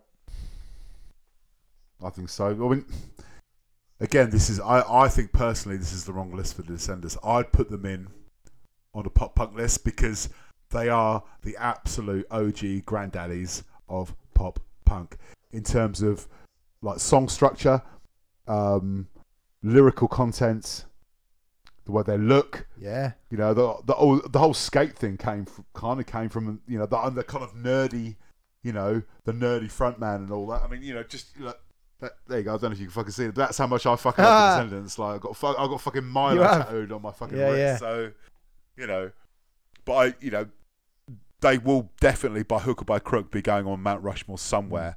I'd personally put them in the pop punk list. Okay, that's fair. Because for me, they are more associated with that.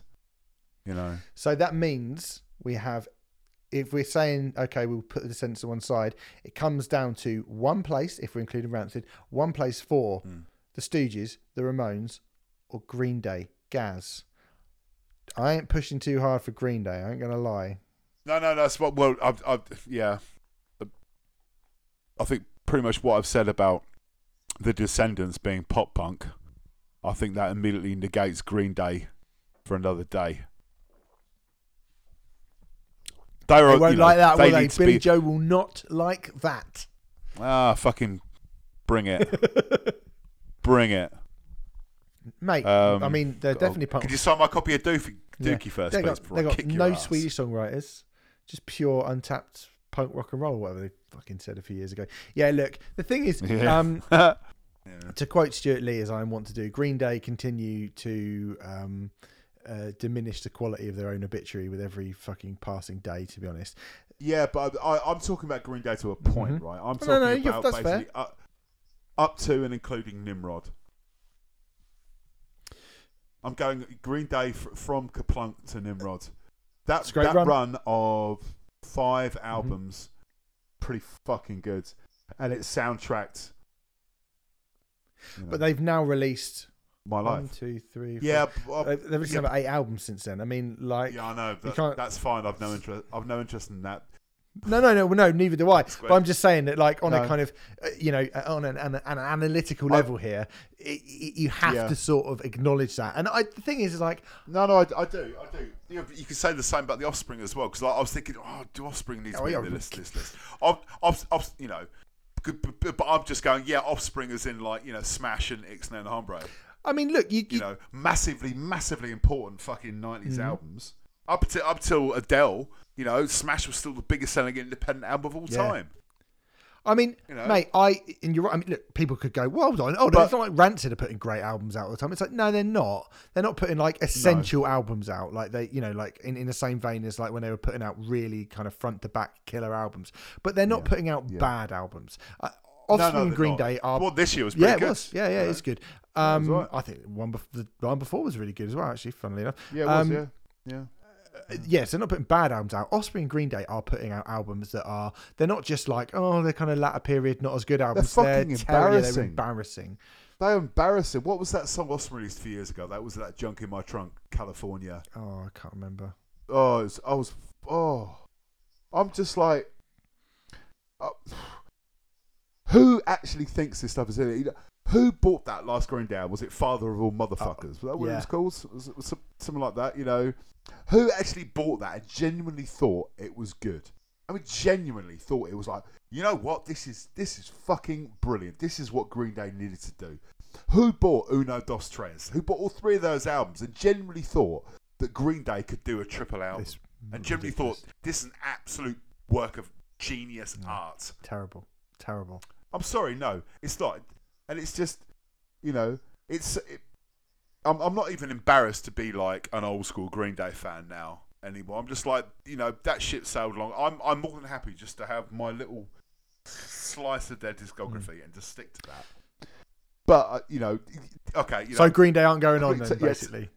No, in short, Green Day are for another battle, another day. All right, so it's between the Clash. It's the Clash, Stooges Rancid, Dead Kennedys, and the Stooges or the Ramones. Stooges or the Ramones. I'd go with the Stooges. I would go with the Stooges personally. I would go with the Stooges because, like we were saying, if not here, then where? If we were going to do a garage rock, we will do a garage rock kind of four bands. But for me, that would be more of a case of talking about the Strokes, the bands, television, you know and the Hives, then going back to the Sonics and talking about the MC5 and stuff as well. And again, I would. Oh god, if the Stooges didn't go in there, I'd be like, well, they're fucking going in garage rock. Like, forget it, they're going in, and they'd be the first they need pick. to be in but I think I really genuinely feel in the same way as like Black Sabbath. They are a metal band because everyone called them a heavy metal band. And so, yes, they are the first heavy metal band. But do they sound like, fucking Lorna Shore? No, they don't. They don't. Like that music has changed completely. And I think the Stooges is the same thing. That's when you have to start doing subgenre lists. Oh, I'm happy to do that, mate. We're doing deathcore. Don't worry about it. Oh, God. Can Sam come on that week, please? Mate, he will. Don't worry. All right, there you go. So the Mount Rushmore of punk rock is the Stooges, the Clash, Dead Kennedys, and Rancid. That's what we've gone with. Hey, it's just a bit of fun, guys. We're not actually going to make it. We're not taking your bloody Black Flag records away, or we're not taking your Jamiroquai greatest hits and smashing it up in front of your face. Although I probably would have done that back in the 90s, to be honest. Yeah, you would. I hope you've enjoyed that. We'll do another one of these in like a couple of months or something, probably. And we will be back next week with more fun things. Don't know what we're doing next week. Who fucking knows? Who knows? Nobody knows, do they? Who knows? We don't know. We make it up on the spot. If you don't know, then I don't know. Absolutely. And that's half the fun of it, isn't it? It's an ideas, man. Yeah. Get someone like Steve Jobs. You do it. I've got the ideas. You go and make it. I'm a genius. Yeah. I've got an idea. Why don't you fuck off and think of something and come back to me with it? Right. And I'll take the credit. We will see you then. Thanks very much, everyone. I hope you've enjoyed the show. Go to patreon.com/TrueCultPop and you'll be able to listen to us chatting about Skin. It's quite exciting. Yeah. And REM, which is very exciting if you sign up over there. Appreciate that. Yeah. Lovely stuff. See you then. Bye, everyone. Bye, Gaz. Love you, Steve. Bye.